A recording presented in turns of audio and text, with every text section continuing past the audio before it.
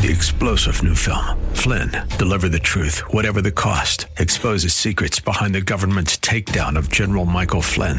Flynn knew what the intel world had been up to. He ordered the first audit of the use of contractors. This set off alarm bells. He told the truth. He was the most dangerous person for Donald Trump to hire. They had to get rid of Flynn. Flynn, deliver the truth, whatever the cost. Available now. Watch it today. Go to salemnow.com. salemnow.com.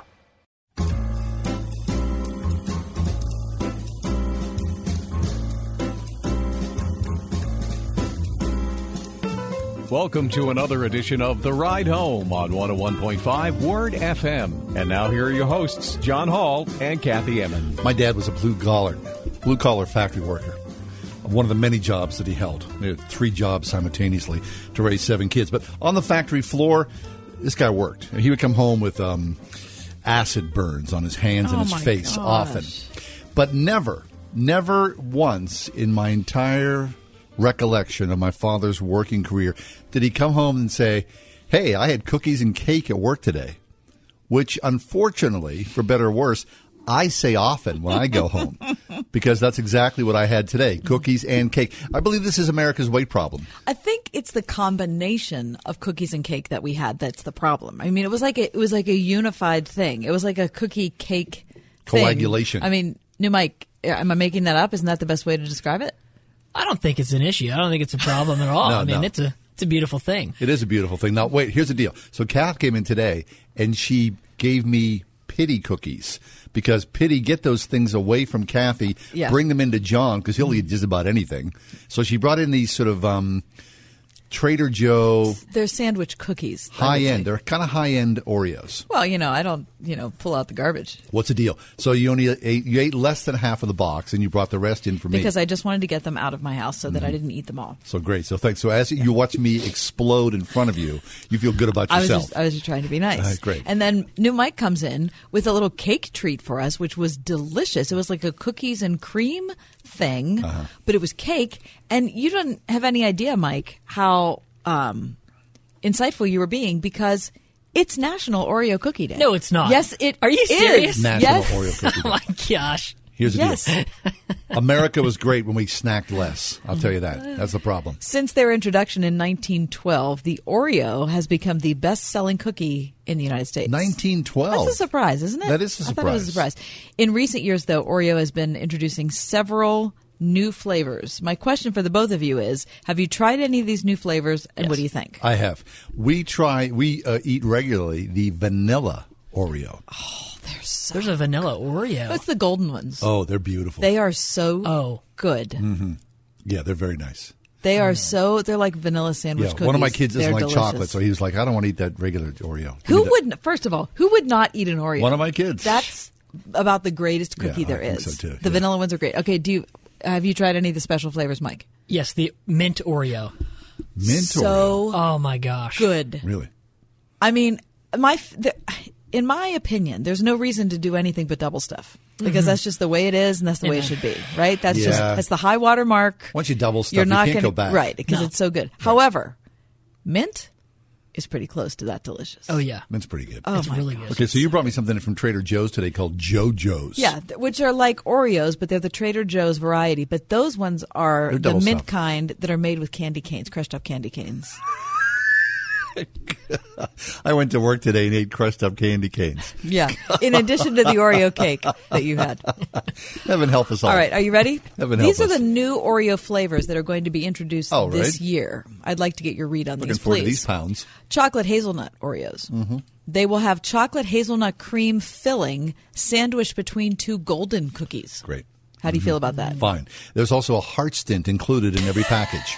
Okay. Okay, just saying. Hot and spicy cinnamon Oreos. Oh, That what? sounds interesting. I would eat that. Really? Hot and spicy that Oreo? doesn't sound good to me. Bring it on. Okay, hot and spicy cinnamon flavor cream between the tempting taste of 2 chocolate cookies. Nice. With an extra Slim Jim. You got me on cinnamon. Okay. Anything cinnamon?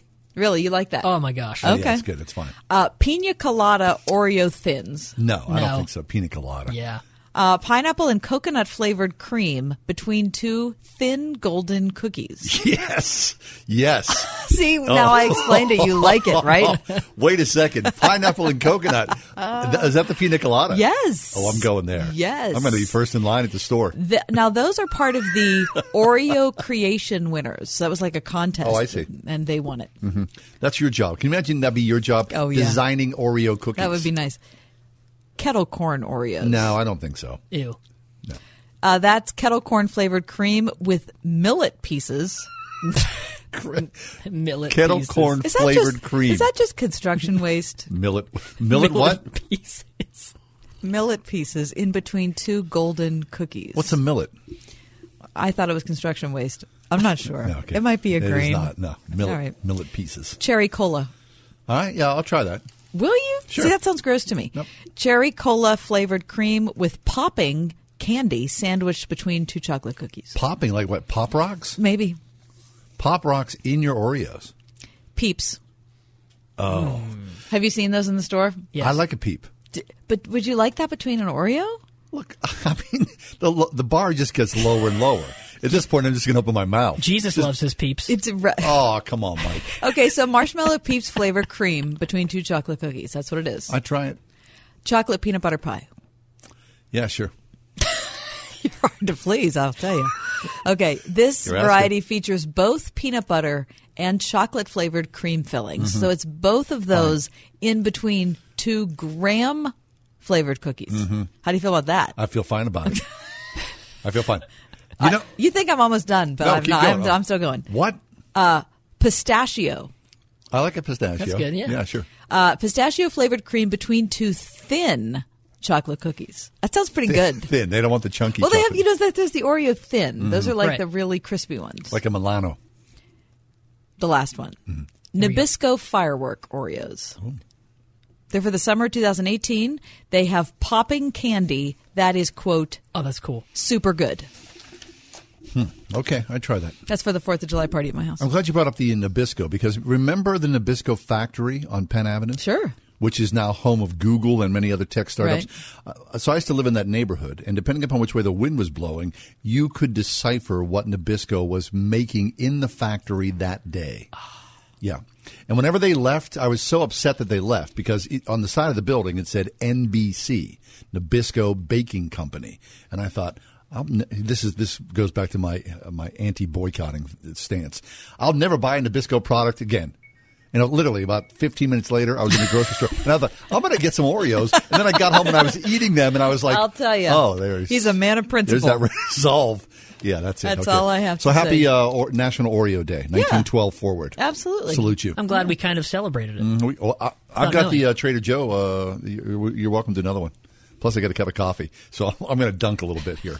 Good. And Nice. there's one little sliver of that Oreo cake left, too. So got a somebody party. could have that. Very good. All right. Coming up on the rest of today's program, we're going to talk about babies with Down syndrome are now at the center of the U.S. abortion war. I would put it Worldwide. that way. Yeah. Well, yeah, you're right. Worldwide. Let's not just limit it to the country. We'll talk about that. We'll also talk about Sunday night's Academy Awards and what we learned about the hashtag #MeToo movement, which might be almost nothing.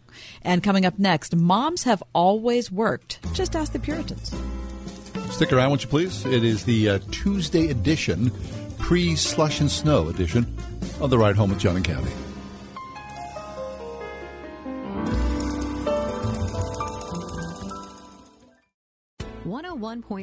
WORD. On the next Focus on the Family, we'll share a big secret. The relationships between mom and dad and your teenager are all part of God's plan to help you become more sensitive and caring, more like Christ. Learn more about building trust and limited freedom and following the Holy Spirit's lead on Focus on the Family with Jim Daly. Tonight at 8:30 on 101.5 WORD. Meet John and Jane. They're 55 years old and each have $100,000. John bought a series of one-year CDs, which earn less than $1,800 a year. But Jane had a different plan. She put her $100,000 to work with J.D. Mellberg Financial's annuity strategies. And when she retires at 65, she'll get $8,972 a year in guaranteed income for the rest of her life. Be like Jane. If you're at least 50 years old, call to get your free quote now at 800-727-8585. You won't find these strategies anywhere else. Call 800-727-8585. That's 800-727-8585. You could get payout rates up to 13.38% of your premium amount backed by top-rated insurance company, Sentinel Security Life. Annuity guarantees are backed by Sentinel Security Life Insurance Company. Optional riders may be available with a charge. Not available in all states. Producers have the appropriate licenses for the products they offer. John Van Pay, pastor and author of the new book, Marathon Faith. Surrendering your life to Jesus is the greatest decision you'll ever make. But that's just the starting line. Many of us begin our spiritual races of following Jesus with unrealistic expectations that hinder us from crossing the finish line. Every faith journey encounters obstacles. Just open the Bible. In my new book, Marathon Faith, Motivation from the Greatest Endurance Runners of the Bible, I write about how men and women of faith overcame obstacles and how you can do the same. Along with scriptural references, I include my own life experiences about endurance running. When things get tough, let God help you endure your race so you too can finish well. Order your copy of author John Van Pay's compelling new book, Marathon Faith, Motivation from the Greatest Endurance Runners of the Bible, at Amazon and at BarnesandNoble.com. Word FM Discount Shopping Club members get up to half off great deals every day, right from your computer or smartphone. Now with free shipping. Like today, try 3 months of martial arts training for half the price. Sankusi Martial Arts offers this $180 value for just $90. Christian-owned Sankusi Martial Arts equips students mentally, physically, and spiritually as they develop discipline and self-control. Log on now to wordfm.com. Keyword shopping.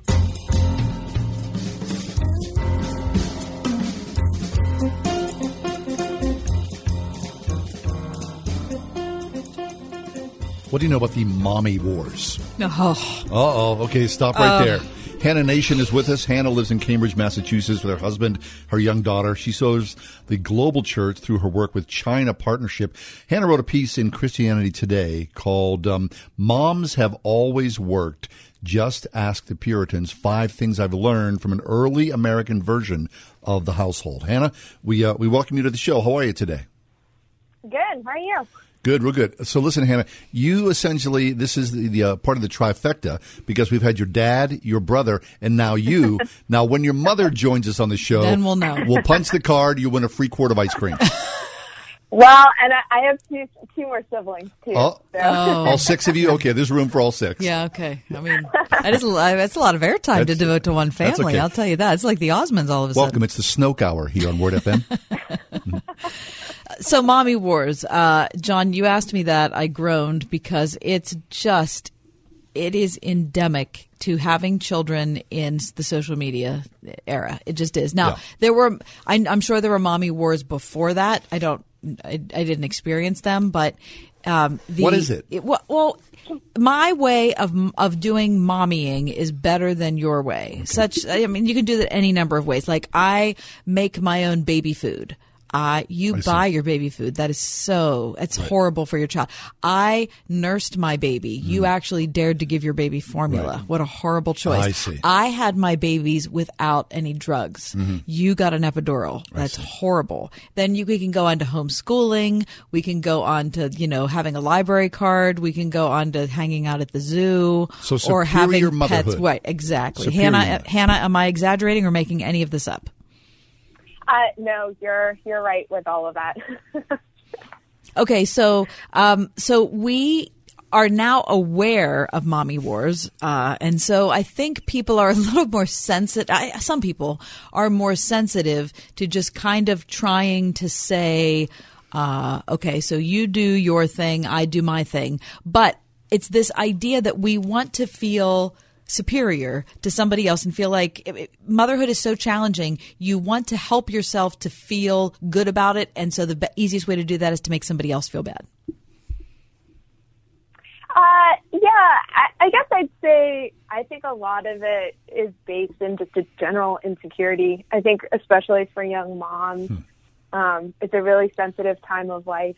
And even when you have had a great role model like I've had in my mom, it's just such new territory that it can just feel very frightening. And so that's a time when people often look for ways to defend themselves or defend the choices they're making and kind of justify themselves. I think a lot of it is just the need to justify decisions that are made. I see. So, Hannah, you wrote this piece about Puritan moms. And, of course, when anybody says Puritan, you always think of these hardy, hardworking, heavy stock of people. So 5 things that you've learned from early American versions of Puritan moms. Start off with your favorite. What is it about the Puritan moms that you kind of go, they would trump all mommy wars? Picking a favorite is a hard one. Well, I think just for me personally, when I started studying the Puritans, I think I really had a false idea in mind that really more or less said traditional cultures always had this idea that men worked and women don't work. And I think kind of in our broader cultural narrative right now, that's what gets associated with just older traditional cultures or more conservative positions on things.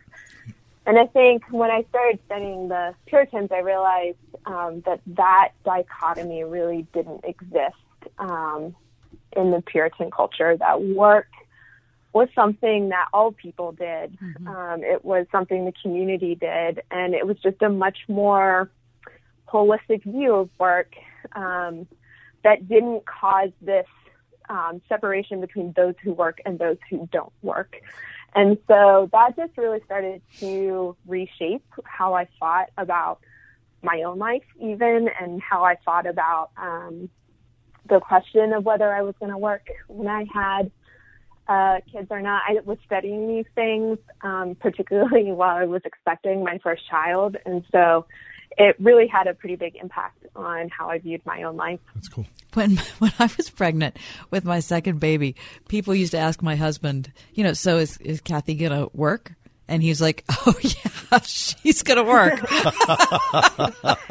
Just watch her. Because we'd already had our first baby and we kind of knew what this was all about. And so even the question just proves that the person asking the question doesn't get the whole idea of parenthood. Or that a paycheck has to be involved in work. Right.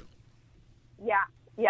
And I think one thing that I've been trying to really think through is,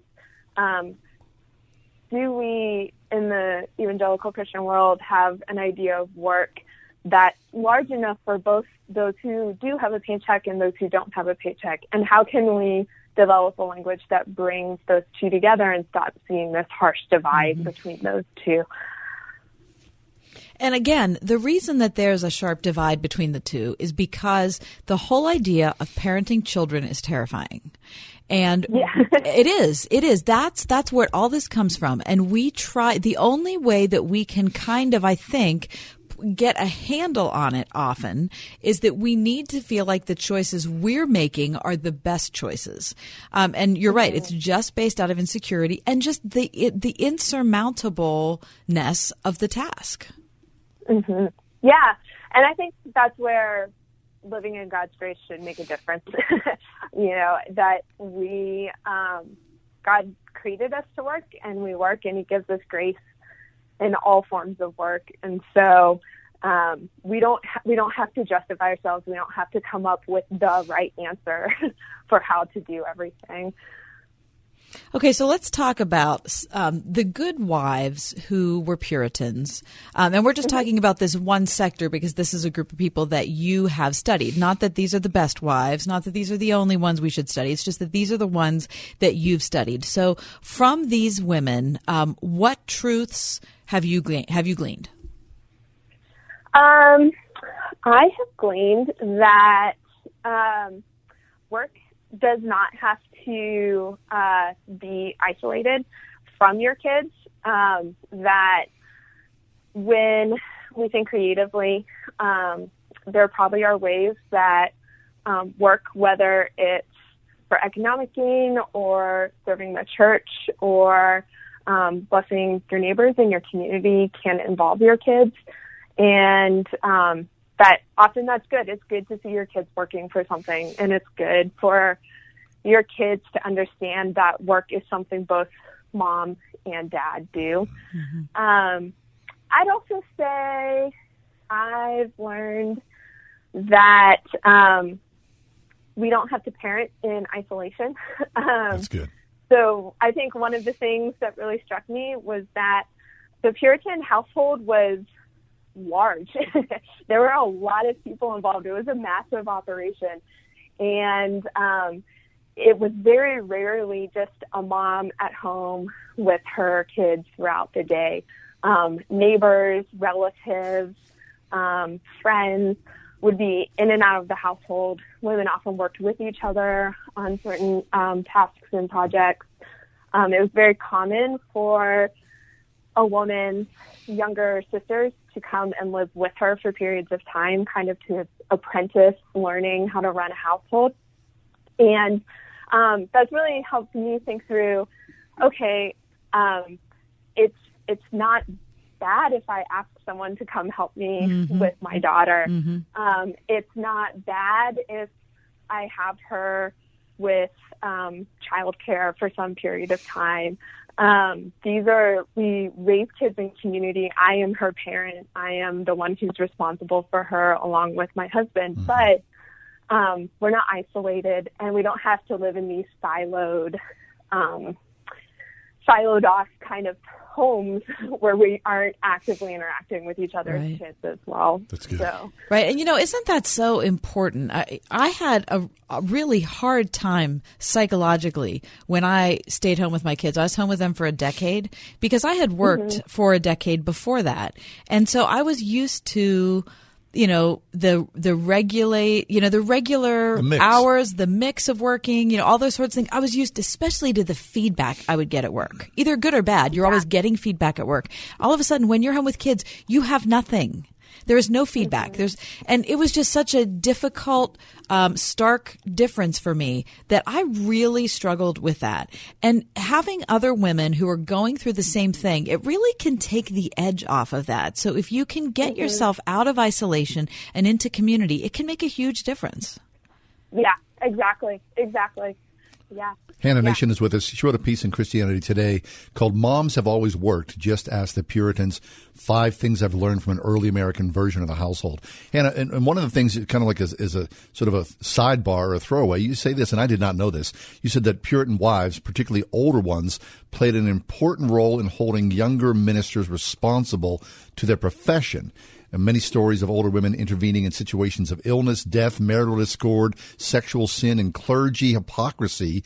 Their work, both seen and unseen, supported local churches and built up God's kingdom. I mean, that's incredible that there was such power there, such wisdom and such strength that older women would encourage and engage and equip local pastors. Yeah, I find that to be a really fascinating point, too. And, I mean, I think with this whole topic, of course, we have to remember a historical difference. This was a very long time ago. The systems were really different. But, yeah, I mean, I think when I think of the Puritans, I think of the more obvious things in such that, women were generally, you could say powerless in the community. I don't think that's the right word to use, but they didn't have maybe public power, you could say. Or recognized power, but they had a very important role within the community. And there are lots of examples of older women who basically used their age, because that was, of course, much more recognized than it is, I think, in society today, to kind of reprimand ministers when they maybe were doing something inappropriate or weren't following through on their commitments. They were kind of you could say maybe like a soft power or a indirect power often within the community. I like it. Don't mess with these Puritan women because they'll bring it. Hannah, thanks an awful lot. I mean, it's a really interesting piece. Hannah Nation's been with us, a native Pittsburgher, now living in Cambridge, Massachusetts. Thanks again, Hannah. Thank you. Pleasure's ours. The piece is called moms have always worked. Just ask the Puritans. 5 things I've learned from an early American version of the household. Hannah Nation. Hey, stick around. We got a lot more ahead. We're going to talk in just a couple of minutes about Down syndrome, the worldwide eradication of Down syndrome babies, and a man whose sister was a Down syndrome baby. His personal story next. This is Ron Trzynski of the Original Mattress Factory. We are often contacted by people who are shopping for price via phone or online before actually going out to buy. We're happy to give out that information because we can save you hundreds of dollars over the national brands. But price alone means nothing. What are you getting for your money? How good are the quality and support of the mattress? At the Original Mattress Factory, we sell value. What is value? Value is the combination of price and quality. A manufacturer can make and sell a mattress for almost any price. After all, removing components and using cheaper materials does lower the cost, but it also compromises quality. So the price may be low, but the actual value will be even lower. When you shop at our store, we show you the value, the quality that you can see and touch. Buying on price alone is self-defeating. Cheap is cheap. Value is what counts, and our mattresses are the best value. Check them out at an Original mattress store near you and experience more than just a mattress store. Experience an Original. Imagine not eating for days and not knowing when or if you'll ever eat again. That's the grim reality for poor families in Haiti. Odette doesn't know when she'll be able to feed her family again. She and her husband Jerome care for their 2 grandchildren after the death of their daughter. But because of their age and poor health, it's hard to find work. Odette knows that her grandchildren aren't getting enough to eat, but she has no way to find or buy food. Poor families like Odette's suffer with no hope. They have no idea how they will survive. But you can help. Today, you can provide food every day for the next year and a lifetime supply of clean, safe water through Food for the Poor. For just $50, you can ensure that Odette's grandchildren get the food and safe water they need to survive. Would you allow God to use you to save the lives of suffering children in Haiti and Guatemala? Make your life-saving gift now by calling 855-828-HOPE, 855-828-4673. 855-828-4673. You can also give by clicking the Give Life banner at wordfm.com. 855-828-4673. Got issues with youth or high school sports? Positive Coaching Alliance can help. PCA, a national nonprofit, offers more than 1,000 free online resources for youth and high school sports coaches, parents, students, and administrators. Visit PCADevZone.org. Less than 2 weeks after an all-time high, the stock market experienced its largest single-day drop in history. How does that affect you? Does that have you worried and feeling nervous? Tune into this week's Your Retirement Blueprint with Kirk Kenotic and Ethan Lane, Saturday morning at 10, to find out what market volatility could mean for your retirement. In volatile times, Your Retirement Blueprint can help keep your retirement plan on track. Join us Saturday morning at 10 on 101.5 Word FM.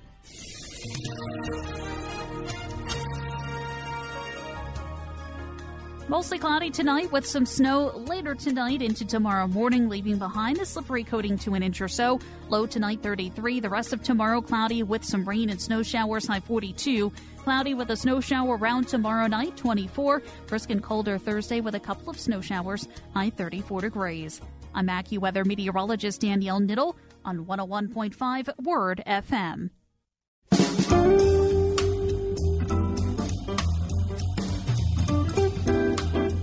Hey, welcome back. So, a lot of people apparently did not watch Sunday's telecast of the Academy Awards. All-time low ratings. Yeah. And I was one of those for the first time in almost 30-plus years. I mean, I didn't really care about the Academy Awards until I met you. This is what you do. You drag me into things. Yeah.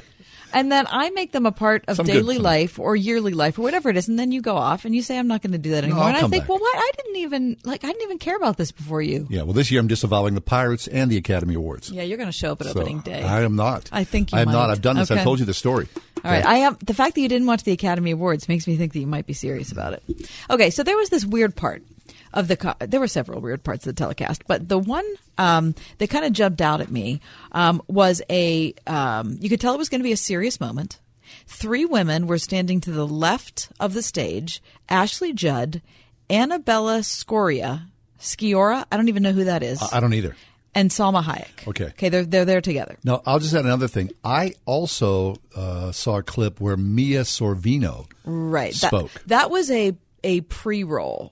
they did that followed these three women talking. So, no, I did not know this story, and she told a very compelling story because Mia Sorvino, her father, that like there are some families who are, close to Hollywood royalty. I wouldn't say the Sorvinos are, but Paul Sorvino was a major character actor for many, many years. Law and Order. I think he won an Oscar, and I think Mia Sorvino won an Oscar as well. Yeah, I think she did too. So she had a particular story to tell, which I think was interesting because of the father. Anyway. Right. No, but that's a good point because these people know each other. Like this is a community. It's a little town.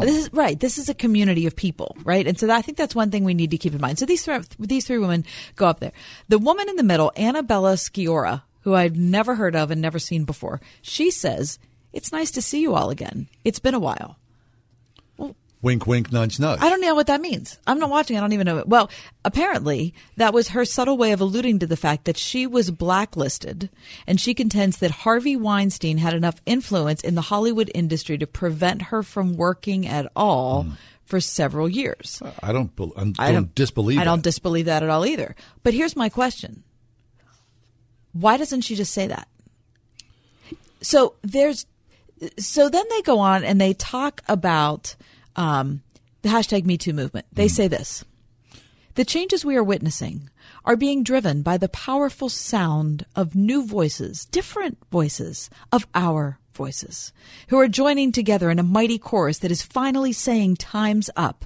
We work together to make sure that the next 90 years empower these limitless possibilities of equality, diversity, inclusion, intersectionality. That's what this year has promised us.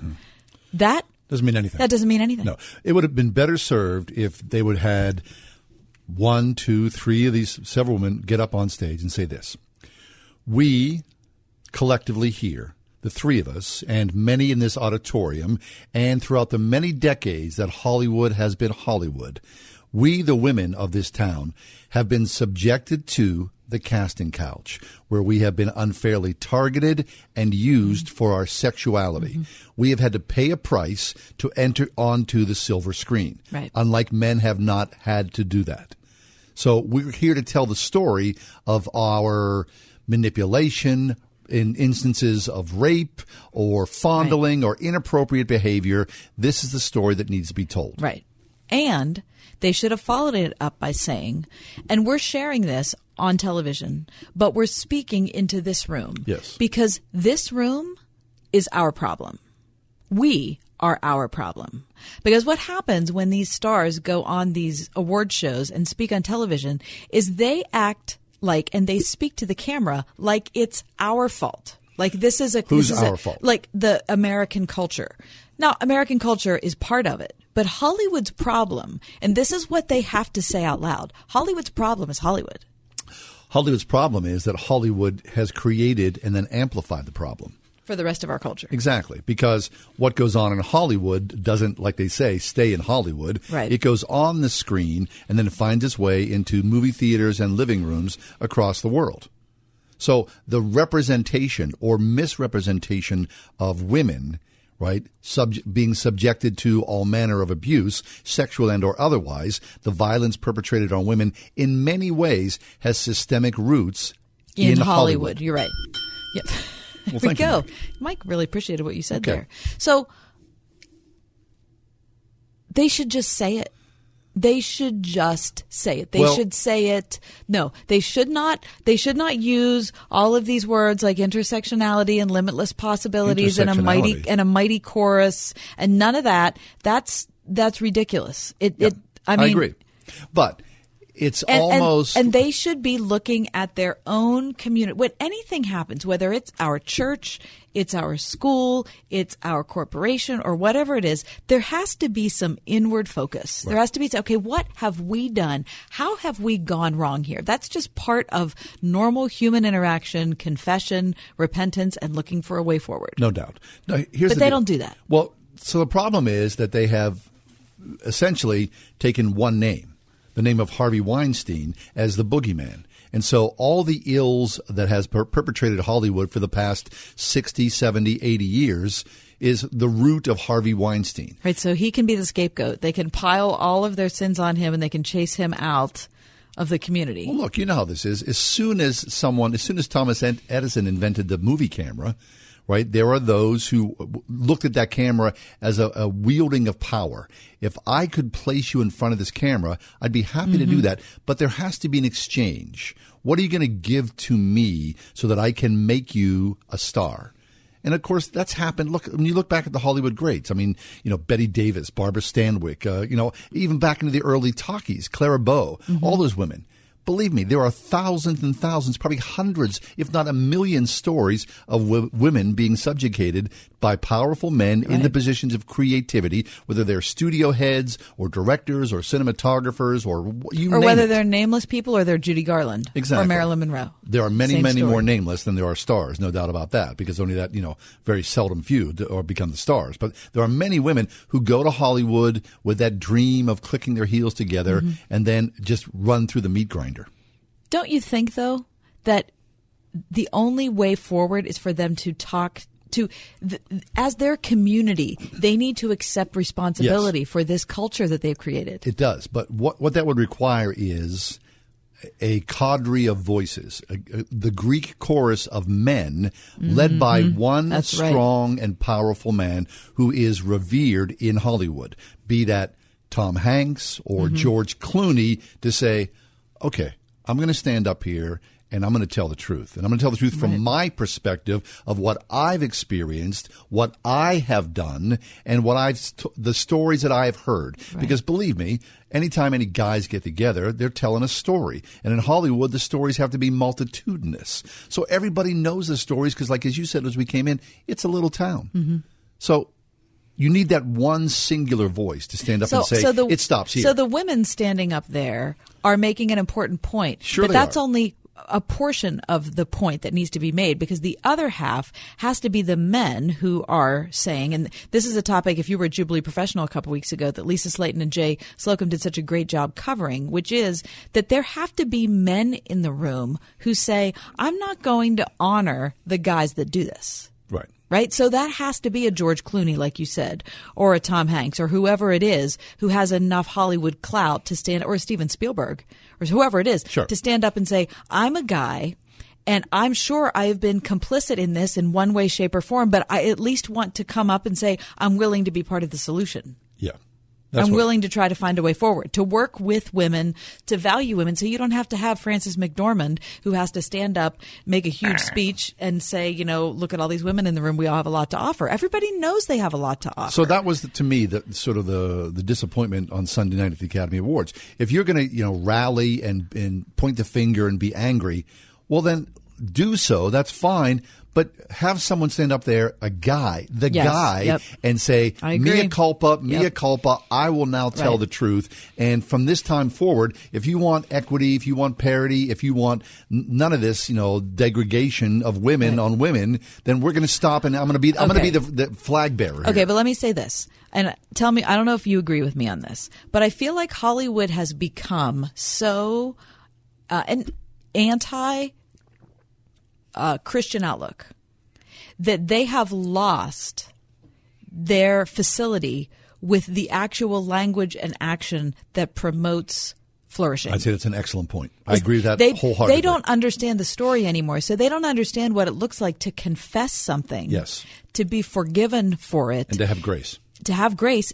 And then to move forward, to be restored. Right.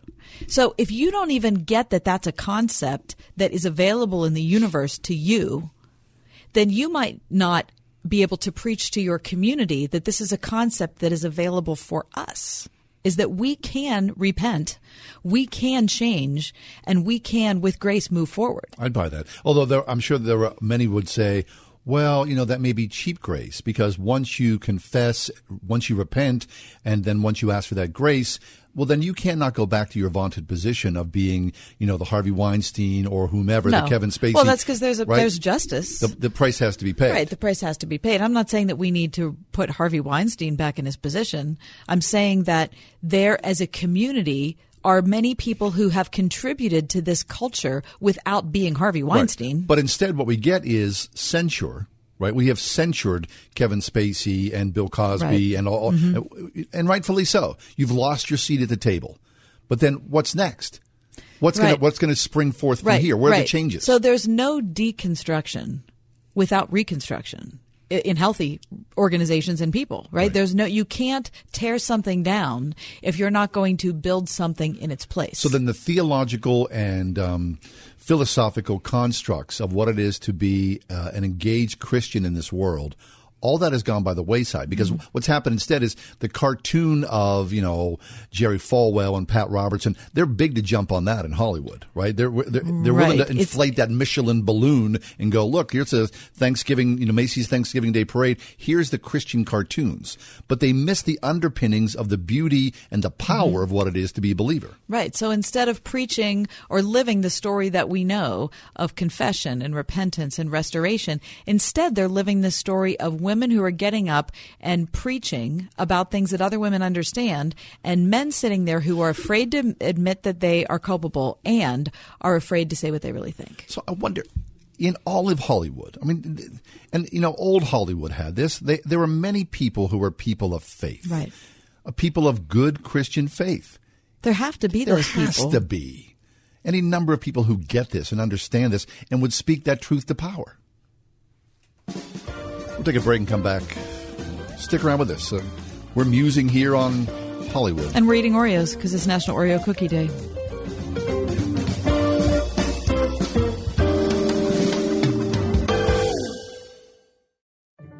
If you're a mom or dad of a child who struggles, you've searched high and low, trying everything you can. From tutors to counselors, specialists to pills, you've tried them all with little success. You need to know there is a program that has helped tens of thousands of kids just like yours. Brain Balance Achievement Centers can make a real difference for your child. Brain Balance is a drug-free solution that deals with the root cause of issues like ADHD, dyslexia, audio processing, and behavioral challenges. Our combination of sensory motor exercises, academic skill building, and a clean eating plan doesn't just mask the issues, but gets to the root of the problem. If your child has trouble making friends, is disruptive in school, or is frustrated to the point of tantrums, now is the time to call Brain Balance Achievement Centers. Learn more at brainbalance.com or call 724-390-9012 today. Hi, this is John Hall. You know what's so amazing about MyPillow? How fast I fall asleep. I don't know about you, but when my head hits MyPillow, I'm out in seconds. Seriously, if you were to put me under oath in a court of law, I can honestly testify that MyPillow is the best pillow I've ever had. Period. And that great night's sleep can be yours anywhere you go, because inventor Mike Lindell is continuing his terrific offer this month for Word FM listeners. His 4-pack special includes 2 full-size MyPillows and 2 Go Anywhere pillows. Great to toss in the car or in your overnight bag. Plus, where else are you going to find a pillow that comes with a 60-day money-back guarantee and a 10-year warranty? 10 years. Just call 1-800-961-9207. Use the promo code WORD to get the 4-pack special, or enter promo code WORD at mypillow.com to get the 4-pack special today. That's 1-800-961-9207, or visit mypillow.com. Use the promo code WORD. Showcase your business, meet local customers, and make new connections at the 2018 Pittsburgh North Regional Home Show and Business Expo. Friday, March 16th from 4 to 8 p.m. and Saturday, March 17th from 11 to 4 at the Block Northway, formerly Northway Mall. Free and open to the public, this annual event brings hundreds of local customers and over 70 area businesses together. A Pittsburgh North Regional Chamber of Commerce event. Details at pghnorthchamber.com. Extreme Car and Truck in Bridgeville has everything you need to protect your car or truck all winter long. Say goodbye to winter grind with an extreme detailing to help preserve the life and look of your vehicle. Got a new car? Protect your investment with TST Rust Remedy, the most effective rust control system you'll find anywhere. And spray-on bullet bed liners offer extreme protection tested in the most extreme conditions known to man. Call the Extreme Team now at 412-257-1006 or visit extremetruck.net. 412-257-1006, extremetruck.net.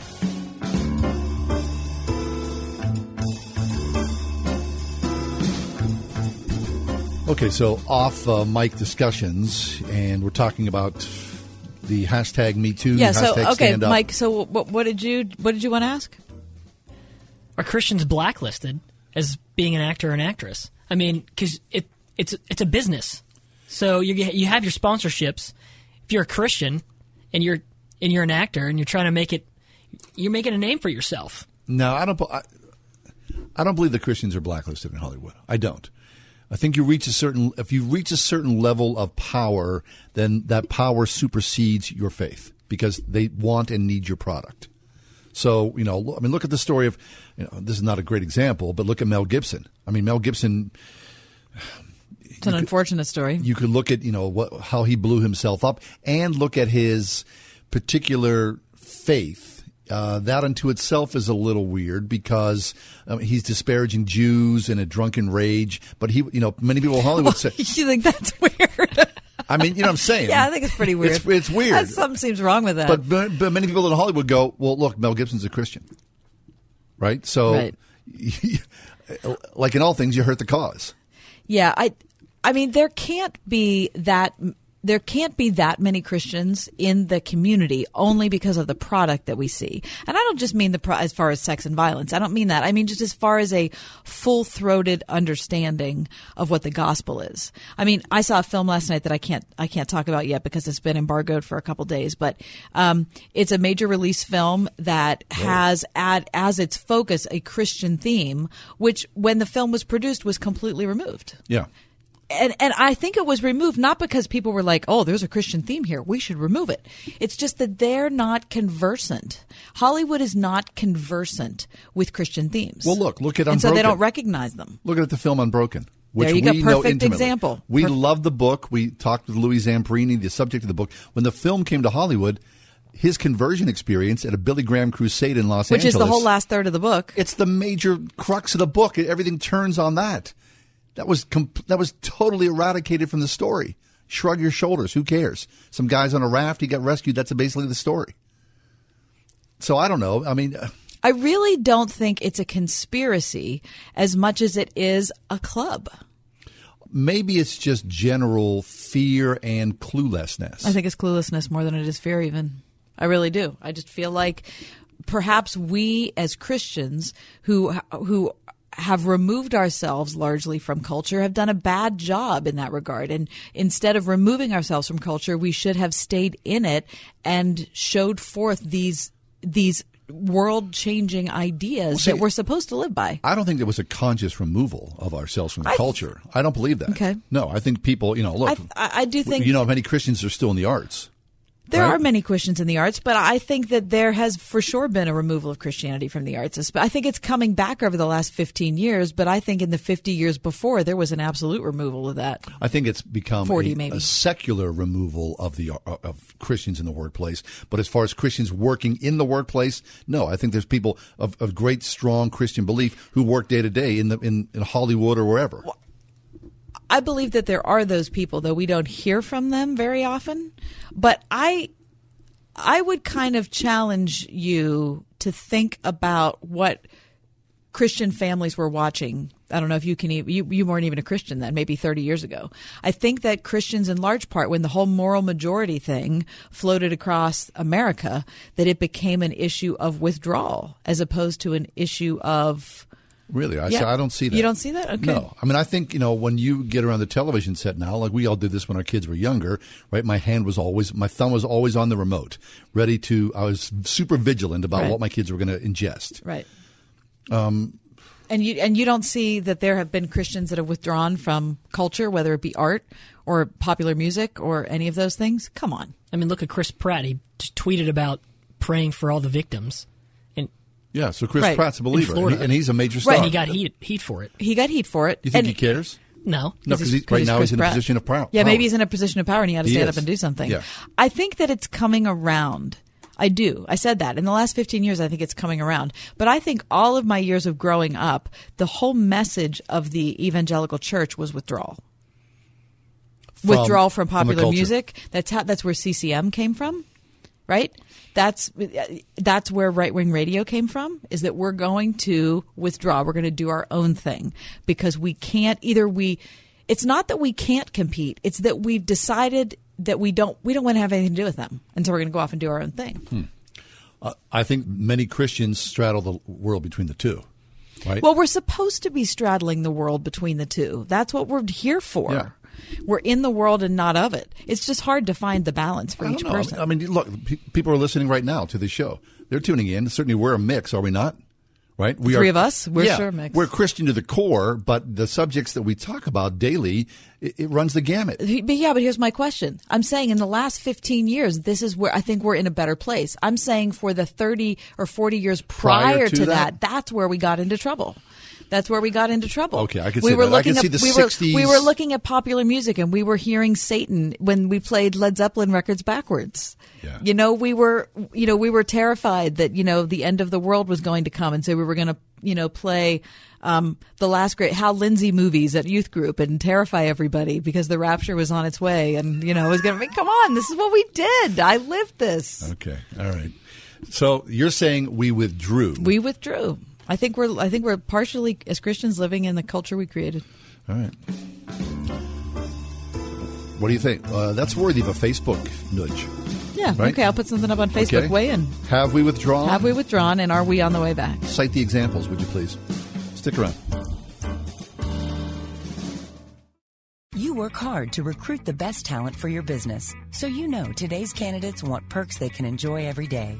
Give them the healthy, active office culture they're looking for with Veridesk Standing Desk Solutions. The new Veridesk ProDesk 60 Electric is a commercial-grade electric standing desk that lets you sit or stand with the touch of a button, and it assembles in under 5 minutes. To learn more about the ProDesk 60 Electric, visit veridesk.com/radio. That's VARIdesk.com/radio. Express Employment Professionals Pittsburgh West presents the world-renowned Express Clydesdales. Witness the majesty of these gentle giants up close and free of charge. Thursday, March 15th from 11 to 2 at the Children's Home of Pittsburgh on Penn Avenue. And Friday, March 16th from 4 to 7 at Donaldson Park, North Fayette Township, where all welcome donations will go to support our local military. Details on these free events, including carriage rides and kids activities, at expresspros.com/Pittsburgh West. Dentistry isn't what it used to be. It's really come a long way. Stock Family Dentistry's Dr. Megan Stock. The pain management techniques, the comfort that we can offer now really make it a much more pleasant experience. We have a great team. They really help to put a patient at ease. Dentistry, in my opinion, shouldn't be a fear-inducing experience. And it really, I think, goes a long way for patients when I'm able to develop that one-on-one relationship with them. On Perry Highway in Wexford at StockFamilyDentistry.com. For over 35 years, First Baptist Christian School of Butler has quietly offered parents one of the most affordable, high-quality Christian educations around. A complete education from pre-K through 12th grade with free busing, smaller classes, an extremely high teacher-student ratio, competitive athletics, and SAT scores well above the national average. Think an affordable Christian education is beyond your reach? Think again. First Baptist Christian School of Butler at butlerfbcs.com.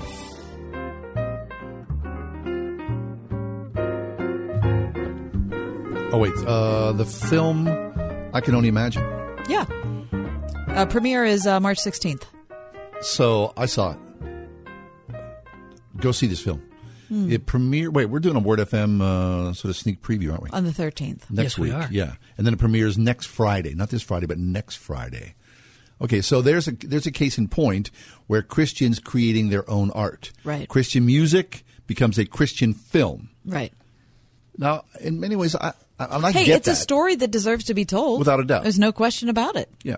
And it's well done. Exactly. As long as it's not... it's a story that is a song that is loved by tens of millions of Americans. Yeah. And has been for 2 decades. Yeah. So I got no problem with this. Oh, absolutely. But it not. is very specifically, if you're not if you're not a believer and you go see this film, you're going to go, right. what the heck is but going on? I don't think I'm not saying that can never happen. I'm saying that's fine. But if that's the only thing we do, that's the problem. If we're only doing self-producing Christian work, Christian art for Christians, we're missing out. Of course we are. But if we do some Christian art for Christians, that's fine. Yeah. I mean, that's it. But that can't be the limit of what we're doing. Yeah. So I think I Can Only Imagine is a perfect example of someone that saw a story that they wanted to tell. Yeah. And so they're telling it. So Dennis Quaid. Cloris Leachman. So it's essentially the story of Bart Millard, who is the lead singer-songwriter for Mercy Me. And that song, which Bart Millard famously said, well, it took me like 9 minutes to write that song. Well, that may be true, but he had to live the life to get to those 9 minutes to distill that. Because the story is Bart Millard's dad was, and this is nothing out of school here, Bart Millard's dad, most of Bart Millard's life, and this is in his own words, was a monster. I mean, he was a complete and total abusive jerk. And Bart Millard famously said years ago, if Christ can change that dude, he can change anybody. So this is the story of the song, I Can Only Imagine, which features Dennis Quaid as Bart Millard's dad, Cloris Leachman as Bart Millard's grandma. And there's a great story about the fact that Bart Millard's grandma named the band. Yeah, right. Yeah, can you tell that? Mm-hmm. Yeah, so he said something about how he wanted to. Bart Millard was talking to his grandma, and she said, "What are you going to do with your life?" And he said, "Well, I'm thinking I might, start a band and be a musician." And she said, "Well, mercy me, I hope you know what you're doing." Yeah, and so then she'd call during the day when he wasn't at work because he's a youth pastor, and she'd say, "What are you doing home?" He said, "Well, I'm a youth pastor." She'd go, "Well, mercy me, when are you going to get a real job?" So. Cloris Leachman. That's not good. Dennis Quaid. That's so good. I Can Only Imagine premieres next Friday. Theaters nationwide. Hey, we'll take a quick break. Come back, our 5 o'clock hour. We're going to talk about Down syndrome. Don't miss that. And then Amy Simpson's going to join us about troubled minds and blessed are the unsatisfied. Stick around.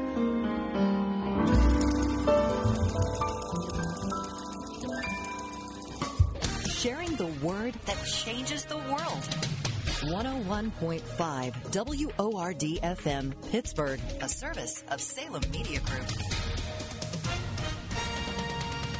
With SRN News, I'm Keith Peters in Washington. President Trump is standing firm on his plan to place tariffs on steel and aluminum imports. At a White House news conference, the president declared that trade wars aren't so bad. When we're down by 30 billion, 40 billion, 60 billion, 100 billion, the trade war hurts them, doesn't hurt us. The president said the U.S. has been taken advantage of by trade deals for too many years and that he's taking action to save American jobs and shrink the massive trade deficit. Greg Clugston, the White House. But House Speaker Paul Ryan warned the administration that any proposed tariffs need to be specific so they don't result in retaliation against U.S. products. What we're encouraging the administration to do is to focus on what is clearly a legitimate problem and to be more surgical in its approach so that we can go after the true abusers without creating any kind of unintended consequences or collateral damage. On Wall Street, the Dow by 9 points, the Nasdaq rose 41. This is SRN News. The Ride Home with John and Kathy, driven by Calusi Chevrolet, serving the Pittsburgh area for 100 years. The 16th annual presentation of the inspiring musical passion play, He's Alive, will be presented at the Capitol Theater, Wheeling, March 23, 24, and 25. Palm Sunday weekend. Free admission, no reservations. He's Alive. Friday and Saturday night performances, 7:30, and Palm Sunday matinee, 3:30. He's Alive. 304-233-4470 for more information. Imagine not eating for days and not knowing when or if you'll ever eat again. That's the grim reality for poor families in Haiti. Odette doesn't know when she'll be able to feed her family again. She and her husband Jerome care for their 2 grandchildren after the death of their daughter. But because of their age and poor health, it's hard to find work. Odette knows that her grandchildren aren't getting enough to eat, but she has no way to find or buy food. Poor families like Odette's suffer with no hope. They have no idea how they will survive. But you can help. Today, you can provide food every day for the next year and a lifetime supply of clean, safe water through Food for the Poor. For just $50, you can ensure that Odette's grandchildren get the food and safe water they need to survive. Would you allow God to use you to save the lives of suffering children in Haiti and Guatemala? Make your life-saving gift now by calling 855-828-HOPE, 855-828-4673. 855-828-4673. You can also give by clicking the Give Life banner at wordfm.com. 855-828-4673. It's that time of the year at the Springhouse in 84. It's Dairy Farm Tour time. That's right. We actually invite classes of school children to our real working dairy farm. The children love feeding the calf, milking the cow, and even seeing where the cows sleep and smelling what they eat. Many children today have never even touched a baby calf, nor have they associated the wonderful cow as the source of the milk that they get from the grocery store. At the Springhouse in 84, we are so committed to teaching children about farming and helping them understand how much the city mouse and the country mouse truly need each other. Call 228-3339 or have your child's teacher set up a date for your child's classroom farm tour and let us share a little of our farm with you at the Springhouse in 84. Most mattress ads are dominated by offers of long-term, interest-free financing, often for 5 years or more. Just how expensive is that mattress if it takes you 5 years to pay for it? Retailers build the financing costs into the already inflated price of the product. This is Robin Trzynski. At the Original Mattress Factory, we don't offer long-term financing and don't inflate prices. Why? We believe in transparency and honest pricing. Get a great bed that you can actually afford. OriginalMattress.com.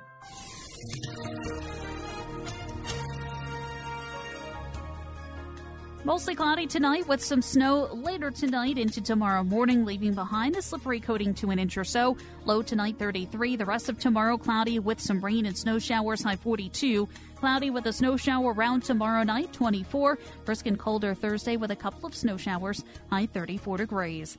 I'm AccuWeather meteorologist Danielle Niddle on 101.5 Word FM.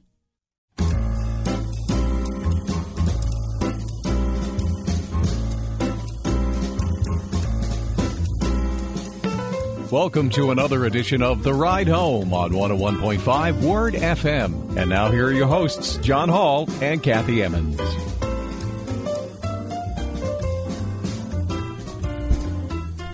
This day in history, March 6th, I'll leave you to guess.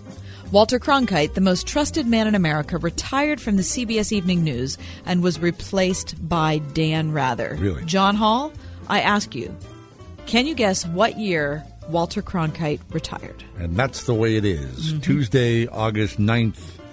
I would say Walter Cronkite retired in 1984. He's very good at this game, isn't he, new Mike? I mean, we try to... How far you're away close. am I? You're 3 years off. Oh, that's not too close. That's pretty close. No, not really. Okay. 3 years. 87? 1. 81. See, yeah, I should have been closer to that. 1981. I mean, that's the year. Thanks, Mike. Epic fail. Look, if you grew up, like us, I mean, me, like in the 60s and the 70s, Walter Cronkite, that's something that will not be replicated in any genre. Oh no, because nobody trusts anybody. No, the most trusted man in America, so and he was. over. I mean, you love the guy, and I was thinking about this the other day. So I grew up in the middle of the space race. So I remember watching, Mercury and Gemini and Apollo. As a kid, I was obsessed. I was 12 years old when Man on Moon. And so Walter Cronkite was always the front man for Man on Moon. Right? Every moonshot, every Gemini, every Mercury, Walter Cronkite would count you down and with Wally Schirra and all the different guys, guide you through the process. So that alone made him so trustworthy because there he was on the cutting edge of technology as we reached for the stars. I loved Walter Cronkite. 1981. Wonder how old he was when he died. Because, they would go back to Walter Cronkite occasionally. That's okay. But yeah, Walter Cronkite, first of all, who watches the nightly news? I have not watched the nightly news since, could it be since 9/11? Really? I used to watch it religiously. I mean, every night. Oh, well, my family always did when I was growing up. Dan Rather, it was Brian Williams, it was Tom Brokaw. How about Huntley and Brinkley? Hume. Remember when Britt Hume was the Washington correspondent? Oh, sure, yeah. I think it was CBS. Yeah. I mean, how many guys? Great guy. Remember Barbara Walters used to do the nightly news? Right. Walter Cronkite passed away July 17th, 2009. How old was he? 2009. He was old, I'll tell you that. Was he? Yes, he was. Was he? Okay. He was no spring chicken. Okay. That's all I got. All right, speaking of old. Quit looking at me. Matilda Curcia. Yeah. She lives in San Diego. She just turned 100. Yeah. Okay. Reading an article today from the NBC affiliate in San Diego. They asked her, what is the secret to her long life? Yeah, let me answer that for her. The secret is living in San Diego. Yeah, that's a good point. Okay. That's the not mentioned secret. anywhere in this article. Believe me, okay? No, that's good. Living in San Diego, No, I maybe like the that's secret. a good point. Cronkite was 92. Okay, well. Oh, Cronkite. Wow, okay. And that's the way it is. Okay. That's the way the cookie crumbles. 100 years old, Matilda Curcia tells NBC San Diego the secret to her long life is that every night she has 1 beer and 3 potato chips. Just 3? No Lays. Bet you can't eat just 1. Okay, apparently she later admitted with a grin she might eat a little more than 3. But she says, I've experienced good health. I have no pain and do my exercises every day. And I have my beer and eat my potato chips. That's about all. Okay. Now, That's a pretty good life. this could feed into your theory about San Diego because Matilda and her neighbor, Mickey, both turned 100 years old this week within days of each other. This week? Mm-hmm. I love this. On Saturday, they had a birthday bash in the Allied Gardens neighborhood with their families. Blue, gold, and hot pink balloons in the shape of 100. I love it. What do you think about that? Have you been to San Diego?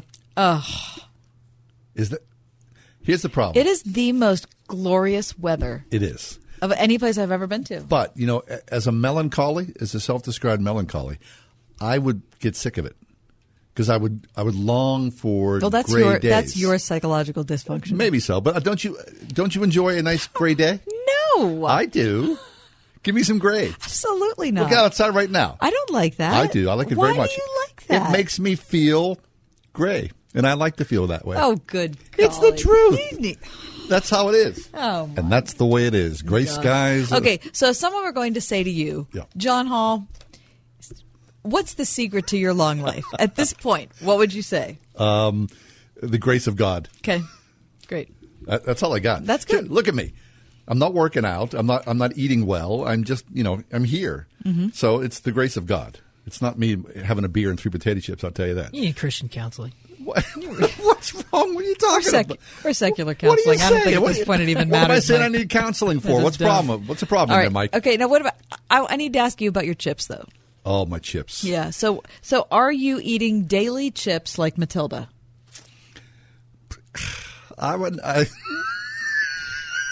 There's been no preparation for this. This was not discussed at the pre-show meeting. It's kind of funny. I went and saw Crowder on Sunday night. I saw David Crowder and went backstage and saw him. They were offering chips. I was more excited to have the chips than I was to see Crowder.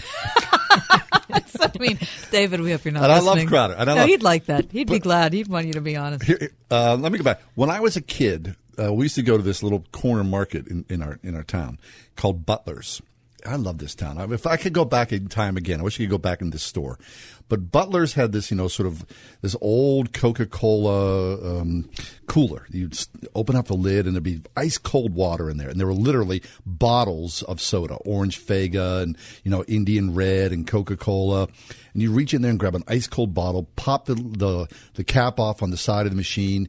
And then they had Snyder's of Berlin potato chips. And they had this thing for a long time where you'd open up the bag and then sometimes there would be a free coupon for another bag. Nice.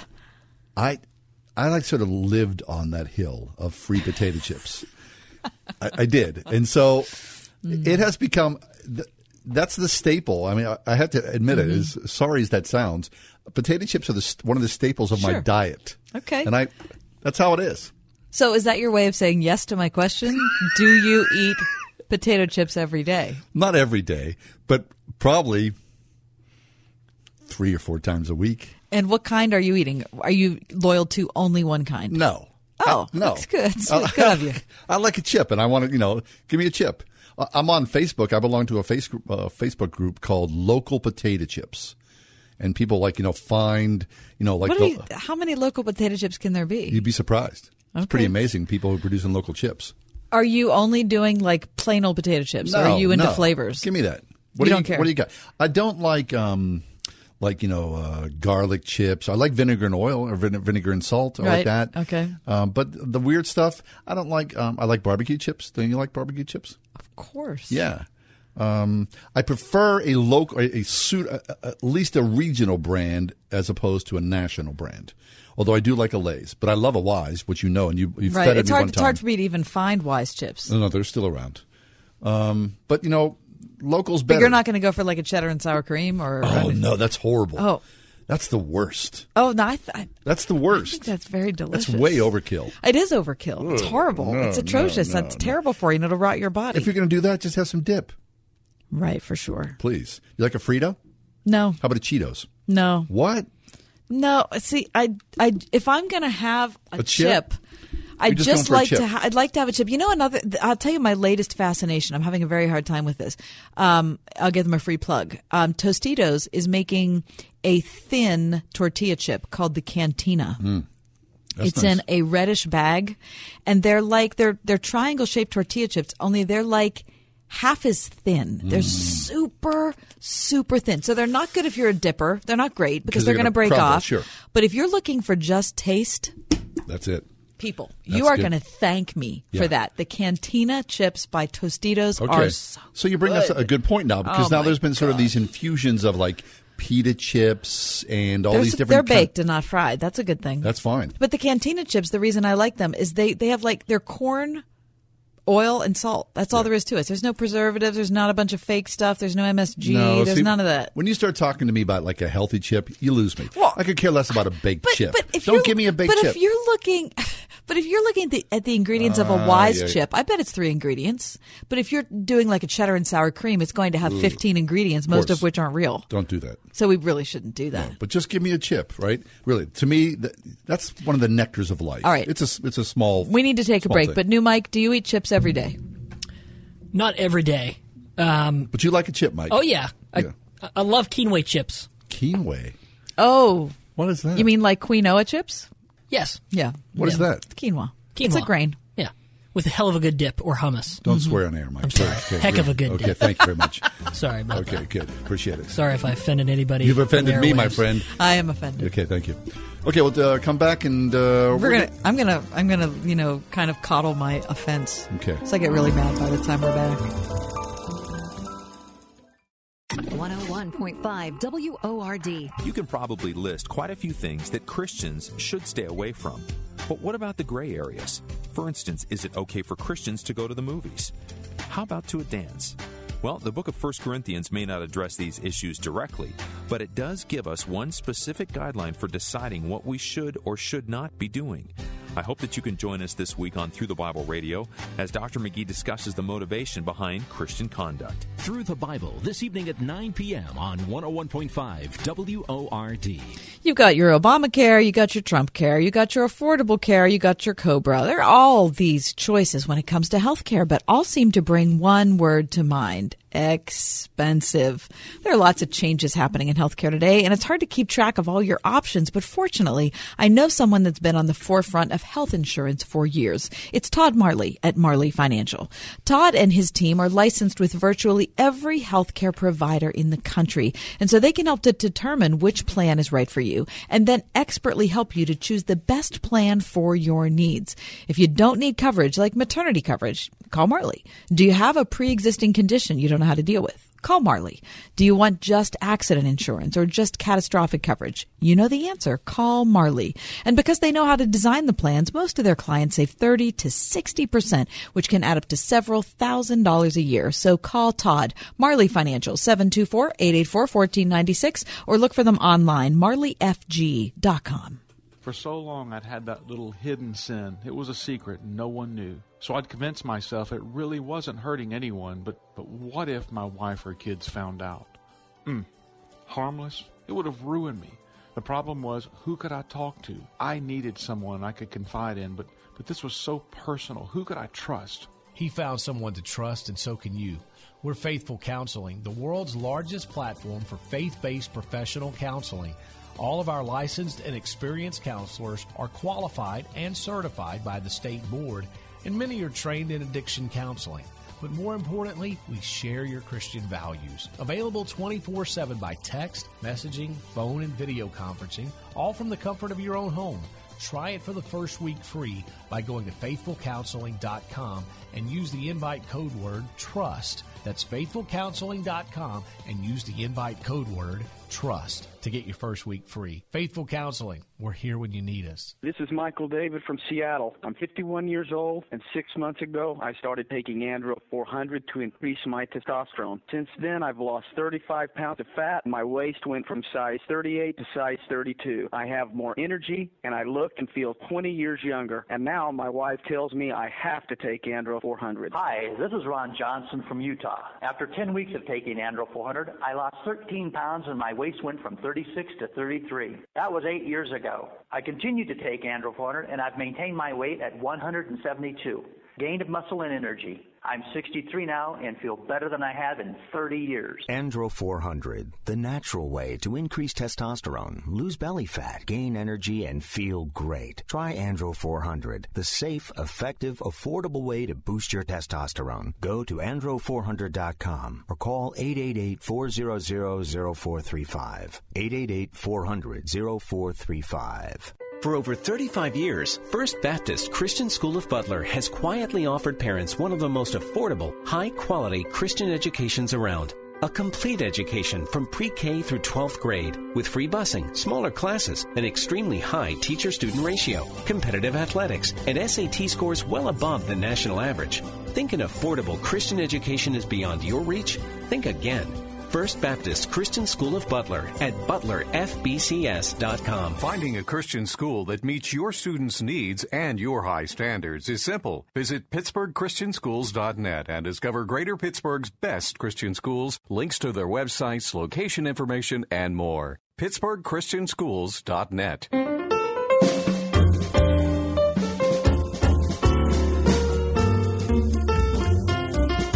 Hey, welcome back. There is a war currently going on here in the United States and across the world, as a matter of fact. It is the essential complete eradication of Down syndrome babies. The technology has arrived here that you can early on detect whether the mother is carrying a child with Down syndrome. And when that happens, many couples are being counseled to have an abortion. Now, there's an article that we picked up in the Washington Post, which is a fabulous article. Babies with Down syndrome are put on center stage in the U.S. abortion fight. Yeah, and the first story it tells is Carrie Ann Lisboney, she's a Republican state representative in Utah, just introduced a bill that would make it a crime for a doctor to perform an abortion if a woman is seeking one solely because the fetus has Down syndrome. And it's highly controversial. Similar bills have already passed in North Dakota, Ohio, Indiana, and Louisiana. And so that is the thing that has put Down syndrome front and center in the abortion debate in our country. So we bring on a guest, Dave Hare. Dave Hare is with us, him and his wife, Stacy. They are missionaries in Cameroon, Africa, working as linguists and Bible translators for the Bakum people. But we bring Dave on because his sister, Heather Joy Hare, was born in 1978 with Down syndrome. So Dave can speak of this as first person, knowing and loving a person with Down syndrome. Hey, Dave, welcome to the show. Yeah, glad to be here. Yeah, Dave, tell us about Heather Joy. Yeah, Joy was her middle name, and it was a very applicable name. She was just a delight to everyone in her life, and it was a benefit to all of us children to have her as a sister growing up. In the article I read about you, Dave, because you blog extensively online, you talk about in 1978 when Heather was born that your parents were surprised that they had a Down syndrome child because obviously at the time the technology didn't exist that they could flag people who have the missing chromosome. Can you speak about that, about your parents' reaction? Yeah, I don't know for sure. I think it's possible that amniocentesis that you can do to determine if the baby has Downs was available at the time, but I know that if it was available, they chose not to do it. And I think for them, it was a very, very big shock for them. Very first child they've had, and they didn't know until the baby was born that she had Down syndrome. So from your experience as the little brother, how did it affect you?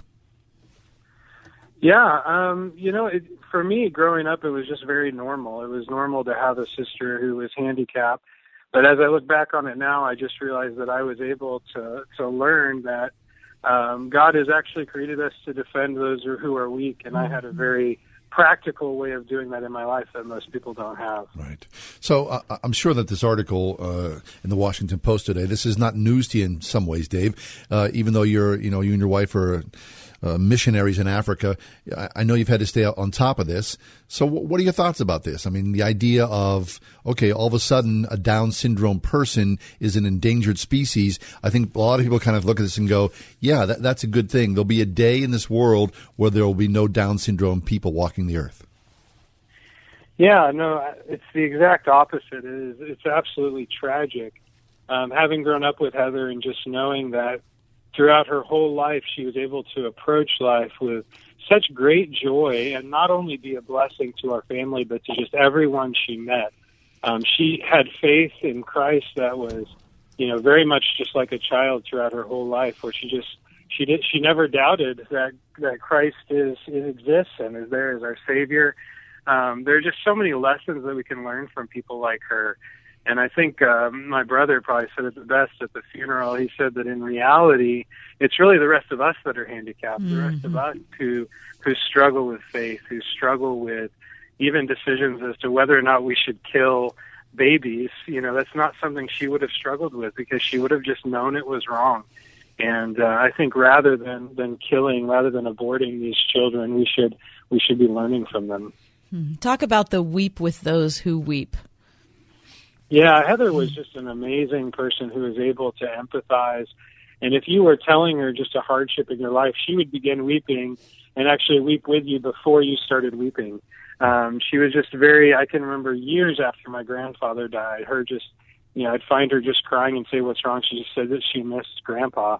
And, she was just such a blessing to people in that way, just able to empathize with them and to love them in ways that I've never been able to do. Right.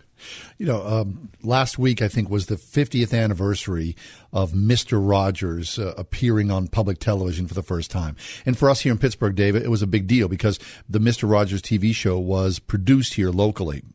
And so as it made the rounds on social media, I mean, I saw this on so many people's Facebook feeds, where there was Mr. Rogers in the early days of being Mr. Rogers, where he sat before a Senate committee that was going to end public funding for PBS.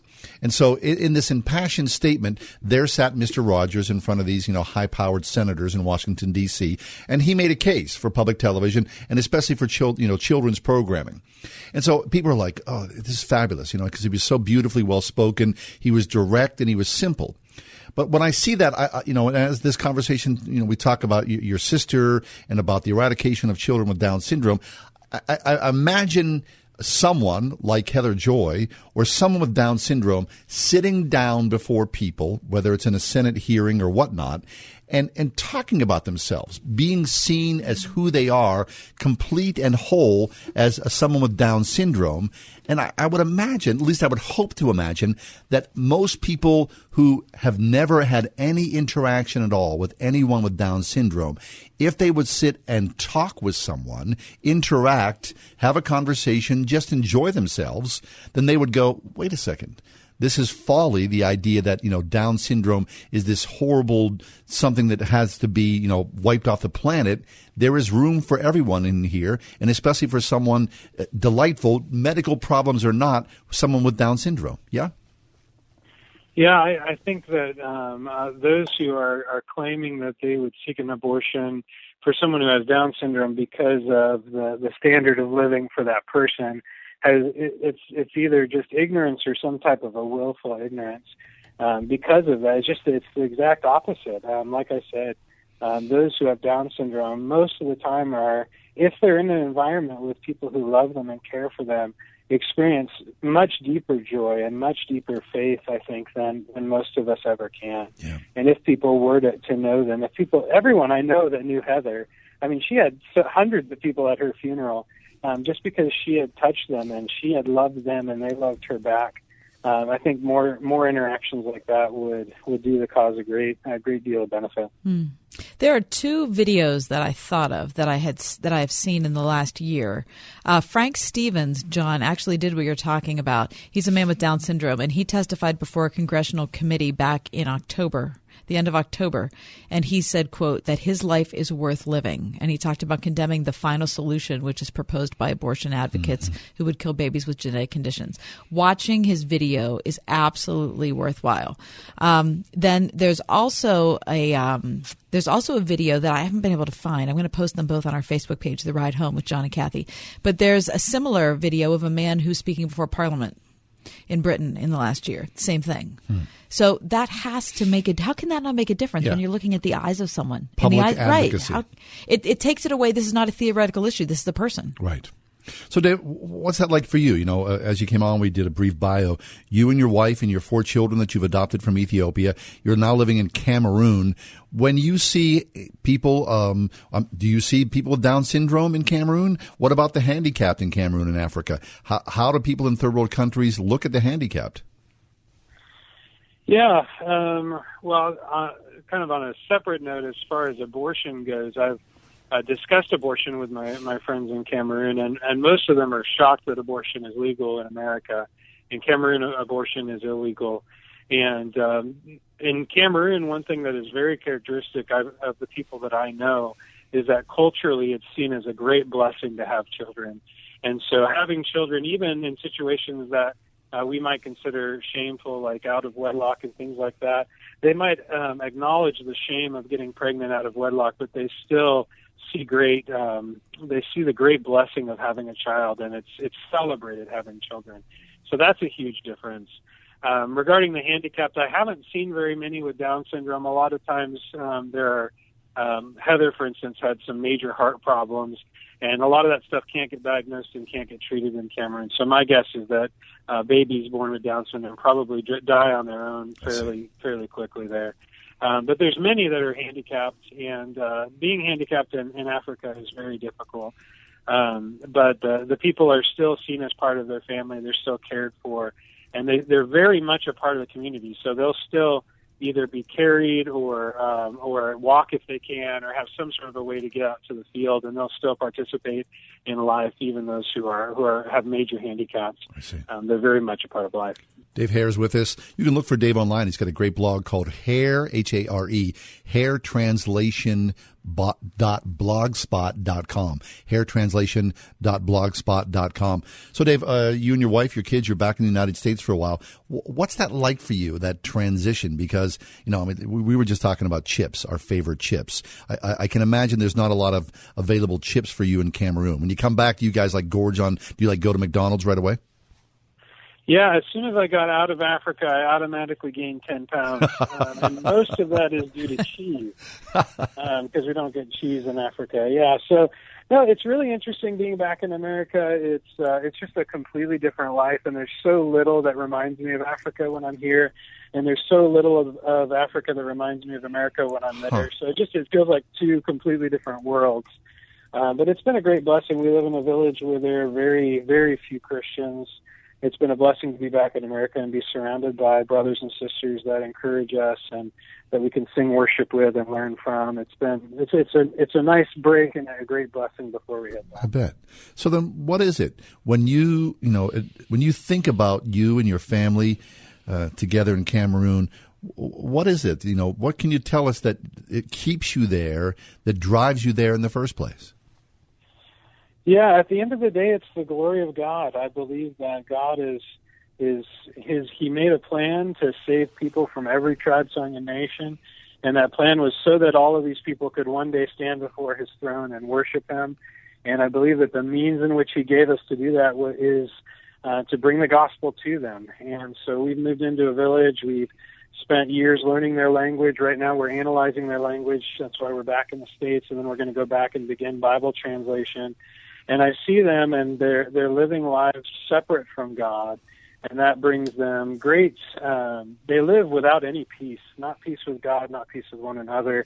And I just know that it doesn't have to be that way, that they can know God and they can glorify God with their lives. And I know that will bring them peace. And so I'm just excited to see that happen. We haven't seen much of it yet because we've been doing mostly language learning, but I truly believe that God's word has power, and I can't wait to see what He's going to do among them. Outstanding. Well, Dave, thanks an awful lot. Thanks for your work in Cameroon to be a witness for Christians worldwide, and especially for being with us today to talk to us about your sister, Heather Joy Hare. We really appreciate your time here and your wisdom and your expertise. Yeah, it's my pleasure. Thanks for having me on. Our pleasure. Dave Hare, online, haretranslation.blogspot.com, Hare Translation Journey. Take a quick break, come back. Stick around. We got a little chunk ahead here. We're going to talk with Amy Simpson about Blessed Are the Unsatisfied.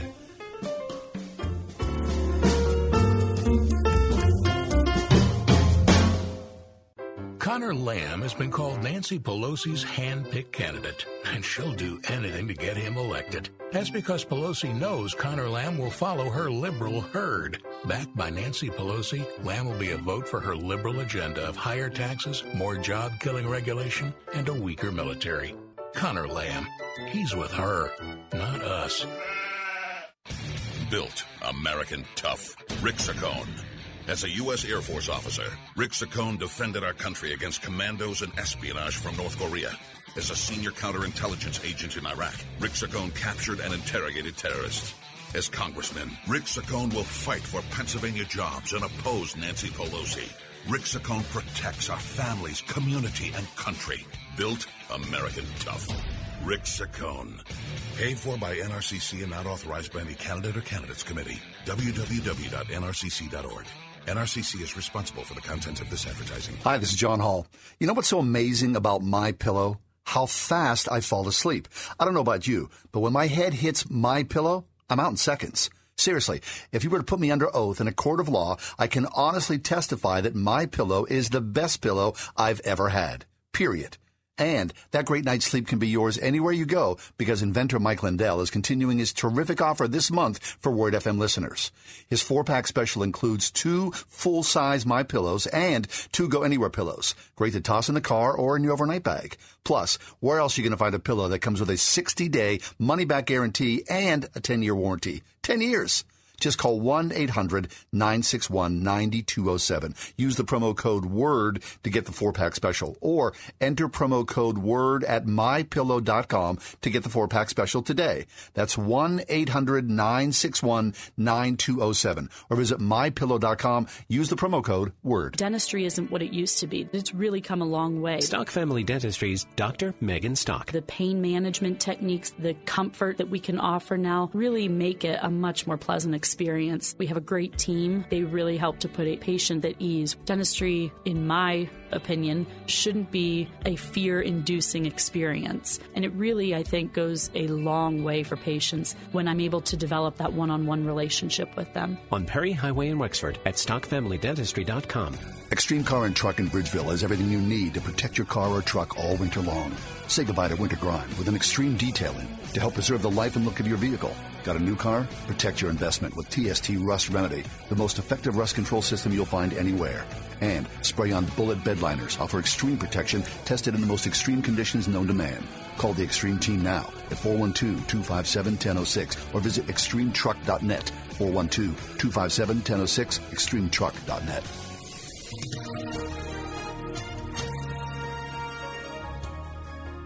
Mostly cloudy tonight with some snow later tonight into tomorrow morning, leaving behind the slippery coating to an inch or so. Low tonight 33. The rest of tomorrow cloudy with some rain and snow showers, high 42. Cloudy with a snow shower around tomorrow night, 24. Brisk and colder Thursday with a couple of snow showers, high 34 degrees. I'm AccuWeather meteorologist Danielle Niddle on 101.5 Word FM.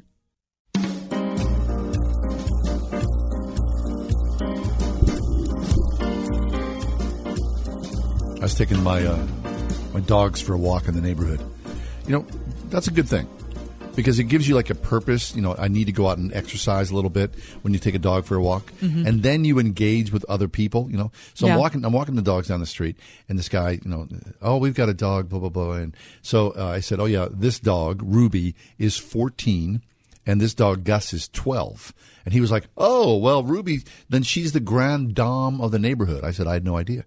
So then he listed Tippy and, Choo Choo, and listed all the names of the dog. Tippy and Choo Choo. Yeah, listed all the names of the dog. He knew every dog in the neighborhood and their age. That's sweet. How do you do that? I don't know. I barely know, Exactly. I don't know my own age. Exactly. When people say, how old are you? I never know how old I am. Really? It's horrible.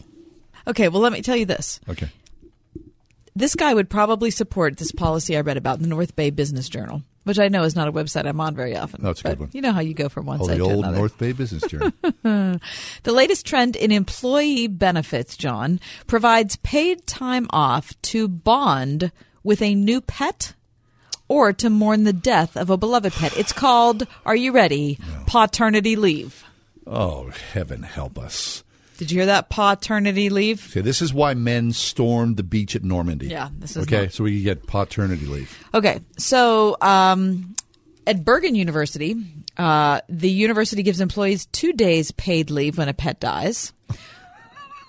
Why are you laughing? I don't want to minimize that at all because I know what look, you do. You're heartbroken when your pet dies. Yes. Are you kidding me? But now, wait a second. So now we're giving time off to people? Yes. How about you take a sick day? How about Just take a sick day. my beloved cat Abu passed away on Election Day. I'm not going to say what Election Day it was. Okay. But let me just say, though, that not only did Abu pass away, and he was my beloved friend, and I love him forever, but the candidate I did not want to win won. Mm-hmm. And I'm not even going to tell you what the national or local election. I'm just telling you anything about it. I'm just saying there was a lot of mourning going on. It was a horrible day. Horrible day. Anyway, that 2 days off that this employee gives is one less than paid leave when a human member of the family dies. Who's doing this? Wait. All sorts of places are doing it. Bosses are offering paternity leave. Wait, corporations are. Well, this is, all the crazy stuff is going to start with the university. Who are we kidding? Paternity But yeah, so it's currently at universities. Look, now, this university, Bergen University, does not yet provide paid leave for a new puppy. Oh, please. Now, the person, Dr. Bonnie Bergen, says, I'm kind of embarrassed we're not leading the charge here. There's no question about the importance of that relationship. Mm-hmm. Can you imagine getting 2 days off because you got a new puppy? No. Now, believe me, but I'm sure getting a new puppy is a very stressful experience. Of course it is. But it's something that you invite into your life. Right. It's not something that essentially happens to you. Right. You invited a puppy, and so I'm taking a couple of days off. Oh, that puppy didn't work out. I'm going to go get another one. Give me 2 more days. I want to tell you about stressful. It was September of 2016, and I had decided after mourning the death of my 2 beloved kitties that it was time to get some new cats. We'd been on our own for 3 years. Wait, cats with an S? Cats. Because I had 2 cats before, and so I thought I'd get 2 cats this time. Oh, and, yeah. My husband loves cats, and 2 daughters loved cats, and so we were good to go. So I kind of mounted a search for cats. And I was looking at the purebred route, of these gorgeous cats that cost like $900 for a cat. And I thought, no, this is dumb. Yeah. So anyway, I, after several weeks of looking, found the cutest little kittens on Craigslist for $0. Excellent choice.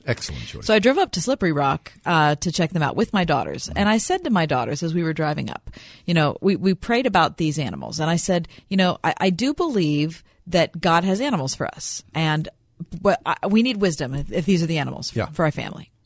And the girls said, fine. And I said, you can't be disappointed if we leave without the animals. Okay. They were like, no, Mom, okay, we're good. You're good to go. So we go up there, and I'm really concerned about my daughters in Sure. this, right? I really want them to be in a good place, and I know that there's some disappointment that could ensue, moment. and it's going to be a teaching moment, it could be a hard moment, all those sorts of things. Yeah. So we go up there, and we go to this place, and this is a person who just does not spay or neuter her pets, and so there are just pets everywhere. So it's like a country person. It's right. Like a farm or whatever. Right. So she shows us these kittens, and they were so miniature. Okay, Really? they were 5 weeks old. They were absolutely miniature, and they were living in this kind of cardboard box type of thing with this gigantic, enormous dog. The kittens with the dog? Yeah. Now, the kittens were also with the mom. I'm telling you, there was a lot. It was like a menagerie going on there. This sounds like a Facebook post. I know, it was. So there were 4 kittens in this litter. And so we picked them all up, and we loved them. And of course, I really like long-haired cats better. And so we're gonna, there's 2 short-haired cats and 2 long-haired cats. Blah blah blah blah blah. I took all 4 cats. You took all 4? Oh, I remember this. I took all 4. So you were like in cat rescue mode. I took all 4. Look, all I could. These cats were so unbelievably small, and this dog was so enormous. I thought they're going to get trampled. They're going to get something horrible is going to happen. I put all 4. Put 2 cats in one carrier, 2 cats in another. We pulled out with my daughters. Where's the mother? Where's the mother cat? My younger. I mean, she looked like she was 9 months old. Okay. Anyway, we're pulling out. My younger daughter goes, "Hey, Mom. I thought you were concerned about us like being disappointed if we left without the cats. You're the one that just took 4 of them." What was that phone call like to your husband? Or was there a phone call? There was not a phone call. Oh, you just showed up with 4 cats. There perhaps should have been a phone call. I think so. Because it appreciate that. I'll be honest with you, it didn't go smoothly when I walked in. I can't imagine. I think this was the sentence that was uttered. "Do not tell me that there are 4 cats in that car." Oh. But there were 4 cats. Anyway, now I found a lovely home for 2 of the cats. It worked out fine. Now we have 2. It's a year and a half later. Everybody's happy, and felines are all paws up. Okay, good. All right, so might not have been my best marital moment. No, but I did feel good about rescuing the cats because communication's key. All right, so I could have used some paternity leave. Yeah, you sure could have. 2 days. Get things off. Established. I mean, your pet dies, you feel bad. It's part of the family. It's horrible. But now we're like, going to give away free time? Come on. Listen, if I get 4 more cats, I want some leave. 101.5 WORD. Coming up on Love Worth Finding. What will the Antichrist be like? He will be an appealing man in the eyes of the world. Now, when we call him a beast, don't think of him as being hideous in appearance. Remember that the devil himself appears as an angel of light. Learn about the nature of the beast and the end times when you hear Adrian Rogers this week on Love Worth Finding. Tonight at 11 on 101.5 WORD. Imagine not eating for days and not knowing when or if you'll ever eat again. That's the grim reality for poor families in Haiti. Odette doesn't know when she'll be able to feed her family again. She and her husband Jerome care for their 2 grandchildren after the death of their daughter. But because of their age and poor health, it's hard to find work. Odette knows that her grandchildren aren't getting enough to eat, but she has no way to find or buy food. Poor families like Odette's suffer with no hope. They have no idea how they will survive. But you can help. Today, you can provide food every day for the next year and a lifetime supply of clean, safe water through Food for the Poor. For just $50, you can ensure that Odette's grandchildren get the food and safe water they need to survive. Would you allow God to use you to save the lives of suffering children in Haiti and Guatemala? Make your life-saving gift now by calling 855-828-HOPE, 855-828-4673. 855-828-4673. You can also give by clicking the Give Life banner at wordfm.com. 855-828-4673. Hi, can I help you? Yes, I have a snoring problem. Can you describe it for me, please? Well, it's about 5'11" with curly hair and a mustache. Oh, I see. Mute is the latest in snoring technology from Australia that may be the solution to your 5'11" snoring problem, letting you finally get a good night's sleep. Snoring is not normal and happens when we breathe through our mouth instead of our nose. Mute is a comfortable nasal dilator that sits inside the nose and supports the airway, allowing snorers to breathe more easily through their nose and keep their mouth closed during sleep. Trials show that 75% of couples are able to enjoy a good night's sleep together when their partner uses Mute. Mute is effective, easy to use, and may just be your answer to a good night's sleep. Mute is available at Walgreens, GNC, and your local drugstore. Find your nearest store at mutesnoring.com. Mute. Breathe more, snore less, sleep better.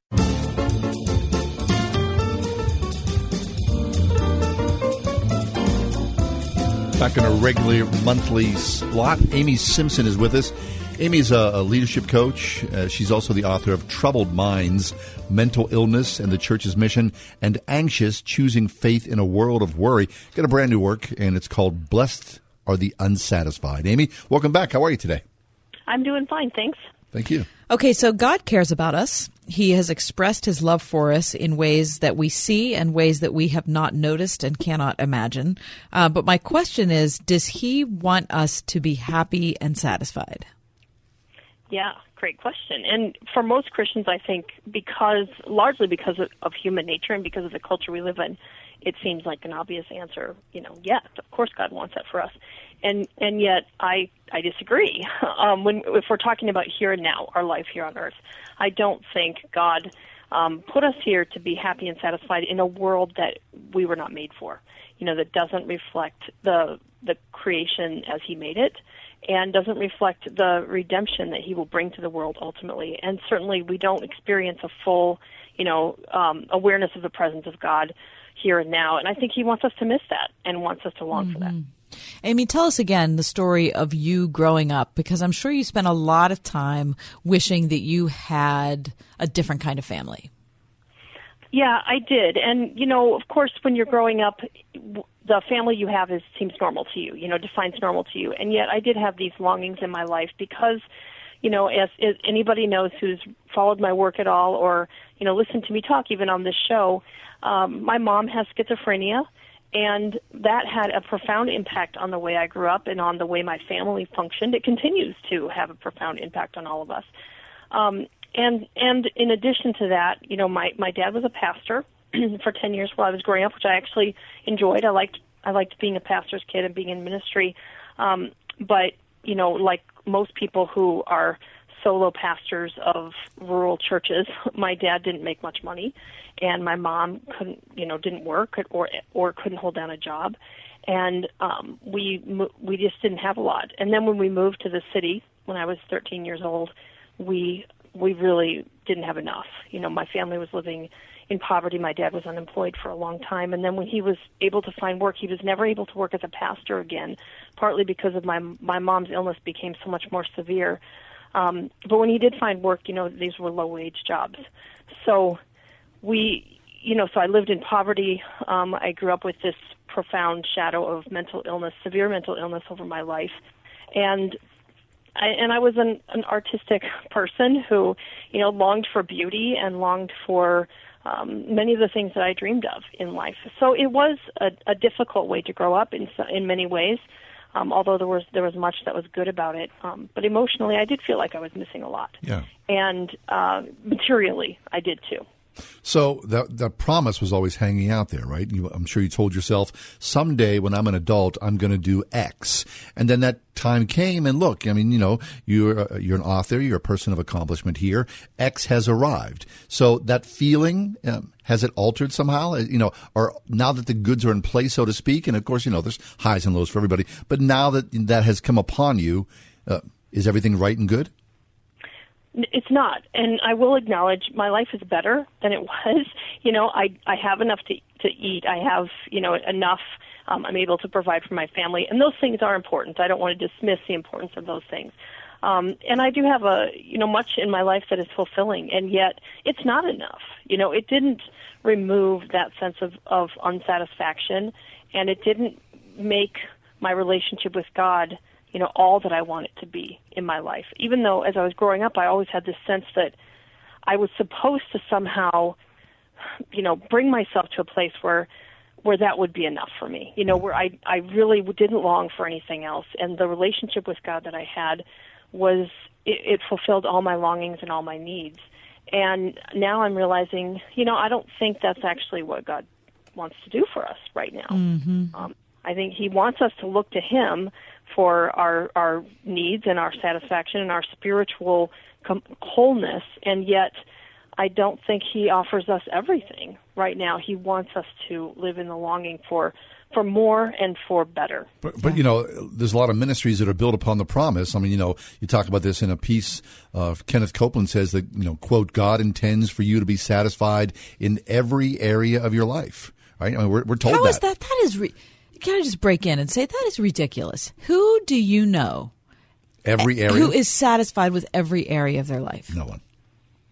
But that's what's being taught.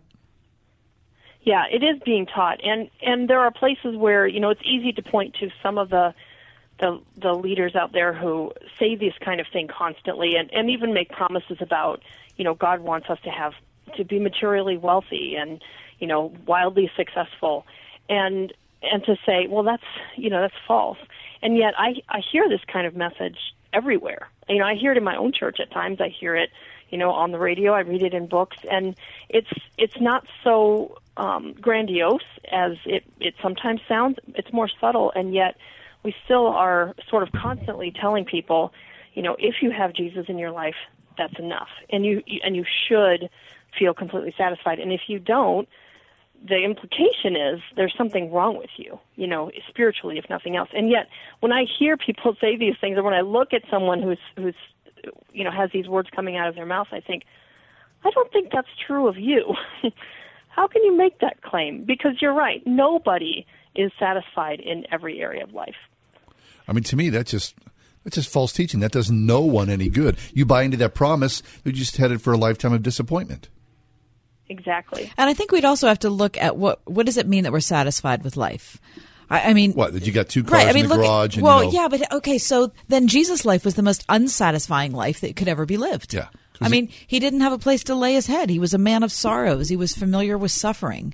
He had his friends desert him at the time that he needed them most. He was misunderstood by his family multiple times. He was misunderstood by the people who believed in God. He was called the spawn of Satan.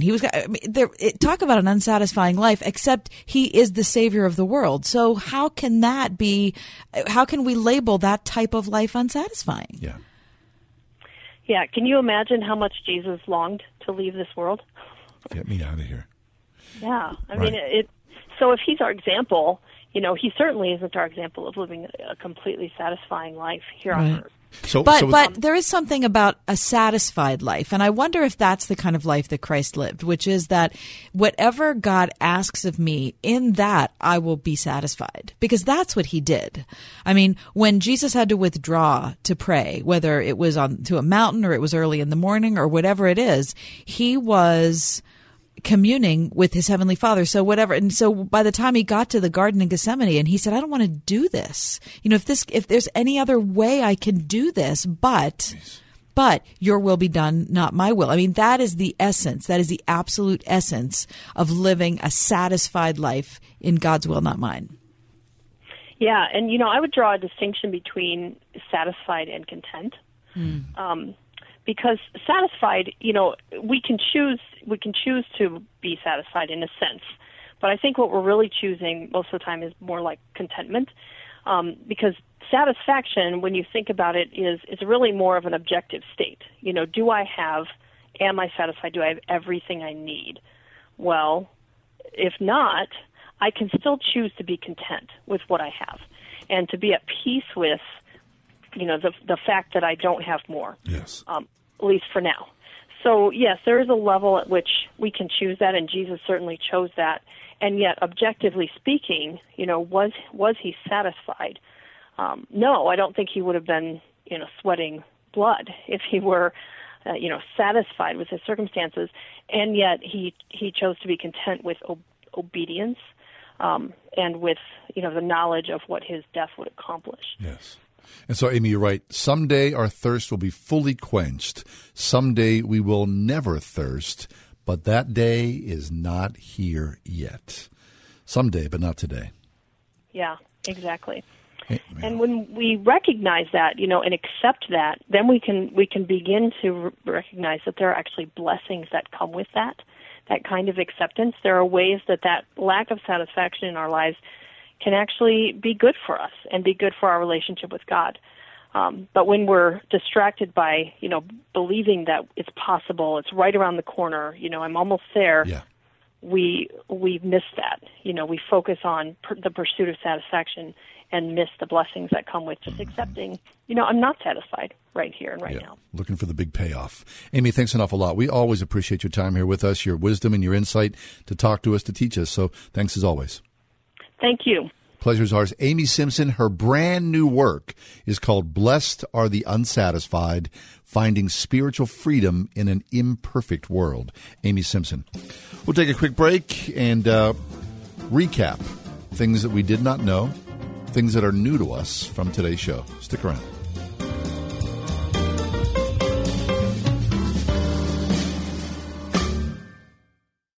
Individual results may vary. Sophia went through a lot of tutoring and got minimal results. For her ADHD, she was almost off the charts. None of the typical therapies met her needs. We felt like we were constantly playing catch up. There was great guilt, like I had done something wrong. I hadn't taught my child what she needed to learn. She wasn't functioning in society. I knew this was going to be the solution. Brain Balance is the answer for your kid because it didn't just mask the problems, it actually addressed the issue. That little girl that wants to do well, that wants to please, that wants to make the right choices is actually able to make the right choices and to please now. This is not my kid anymore. This is this totally different kid. I don't doubt for a moment that I made the right decision in taking Sophia to Brain Balance. It has completely changed our lives. Why just mask your child's learning and behavioral issues when you can get to the root of the problem? Call Brain Balance today and make a real difference in the life of your child. Call 724-390-9012. That's 724-390-9012. For just $5 a day, you can sponsor a child through Compassion International. It's pocket change to you. It's life-changing for a child in need. Be part of the change. Become a sponsor now at compassion.com/radio. That's compassion.com/radio.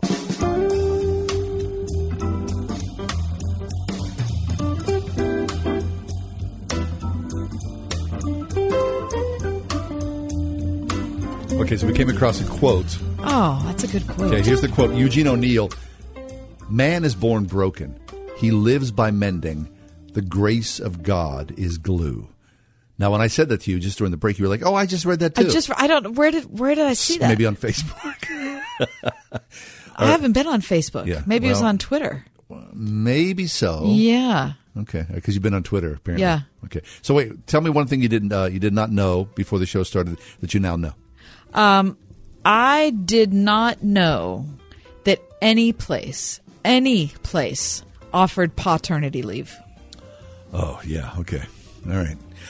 Which is leave if you have a new pet or have lost a pet. Lost a pet, mostly, right? You're in mourning. Mm-hmm. And I get that, right? We've had friends here at the studio lost their pets, and they're walking around just brutalized. Of course.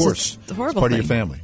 Okay, I did not know that Paul Sorvino was still alive. Oh, yeah, he's 78 years old. You thought he was dead. I did. But he's not. And I did not know about all the different varieties of Oreos. Right, and some of them we can do without. Like, do we need cherry cola Oreos? I think we do. No, I don't we think need as many varieties as possible. The Ride Home with John and Kathy, a production of Word FM and Salem Communications. This is Michael Med. 3-star General Michael J. Flynn, head of the Pentagon Intelligence Agency, knew all the government's dirty secrets. He was one of the most respected generals in the military. Flynn knew what the intel world had been up to. He understood its funding. He ordered the first audit of the use of contractors. This set off alarm bells. The explosive new documentary, Flynn, Deliver the Truth, Whatever the Cost, uncovers the facts behind this scandal. Flynn told the truth. He was the most dangerous person for Donald Trump to hire. I find out the worst enemy that I'm going to face in my life is right here in America. They took my assessment and they wanted me to change it. And I was like, I'm not changing it. They had to get rid of Flynn. With in-depth interviews, archival footage, and never-before-seen personal records of the man behind the headlines. I just felt like I was drowning. Flynn, Deliver the Truth, Whatever the Cost. Available now. Watch it today. Go to salemnow.com. salemnow.com.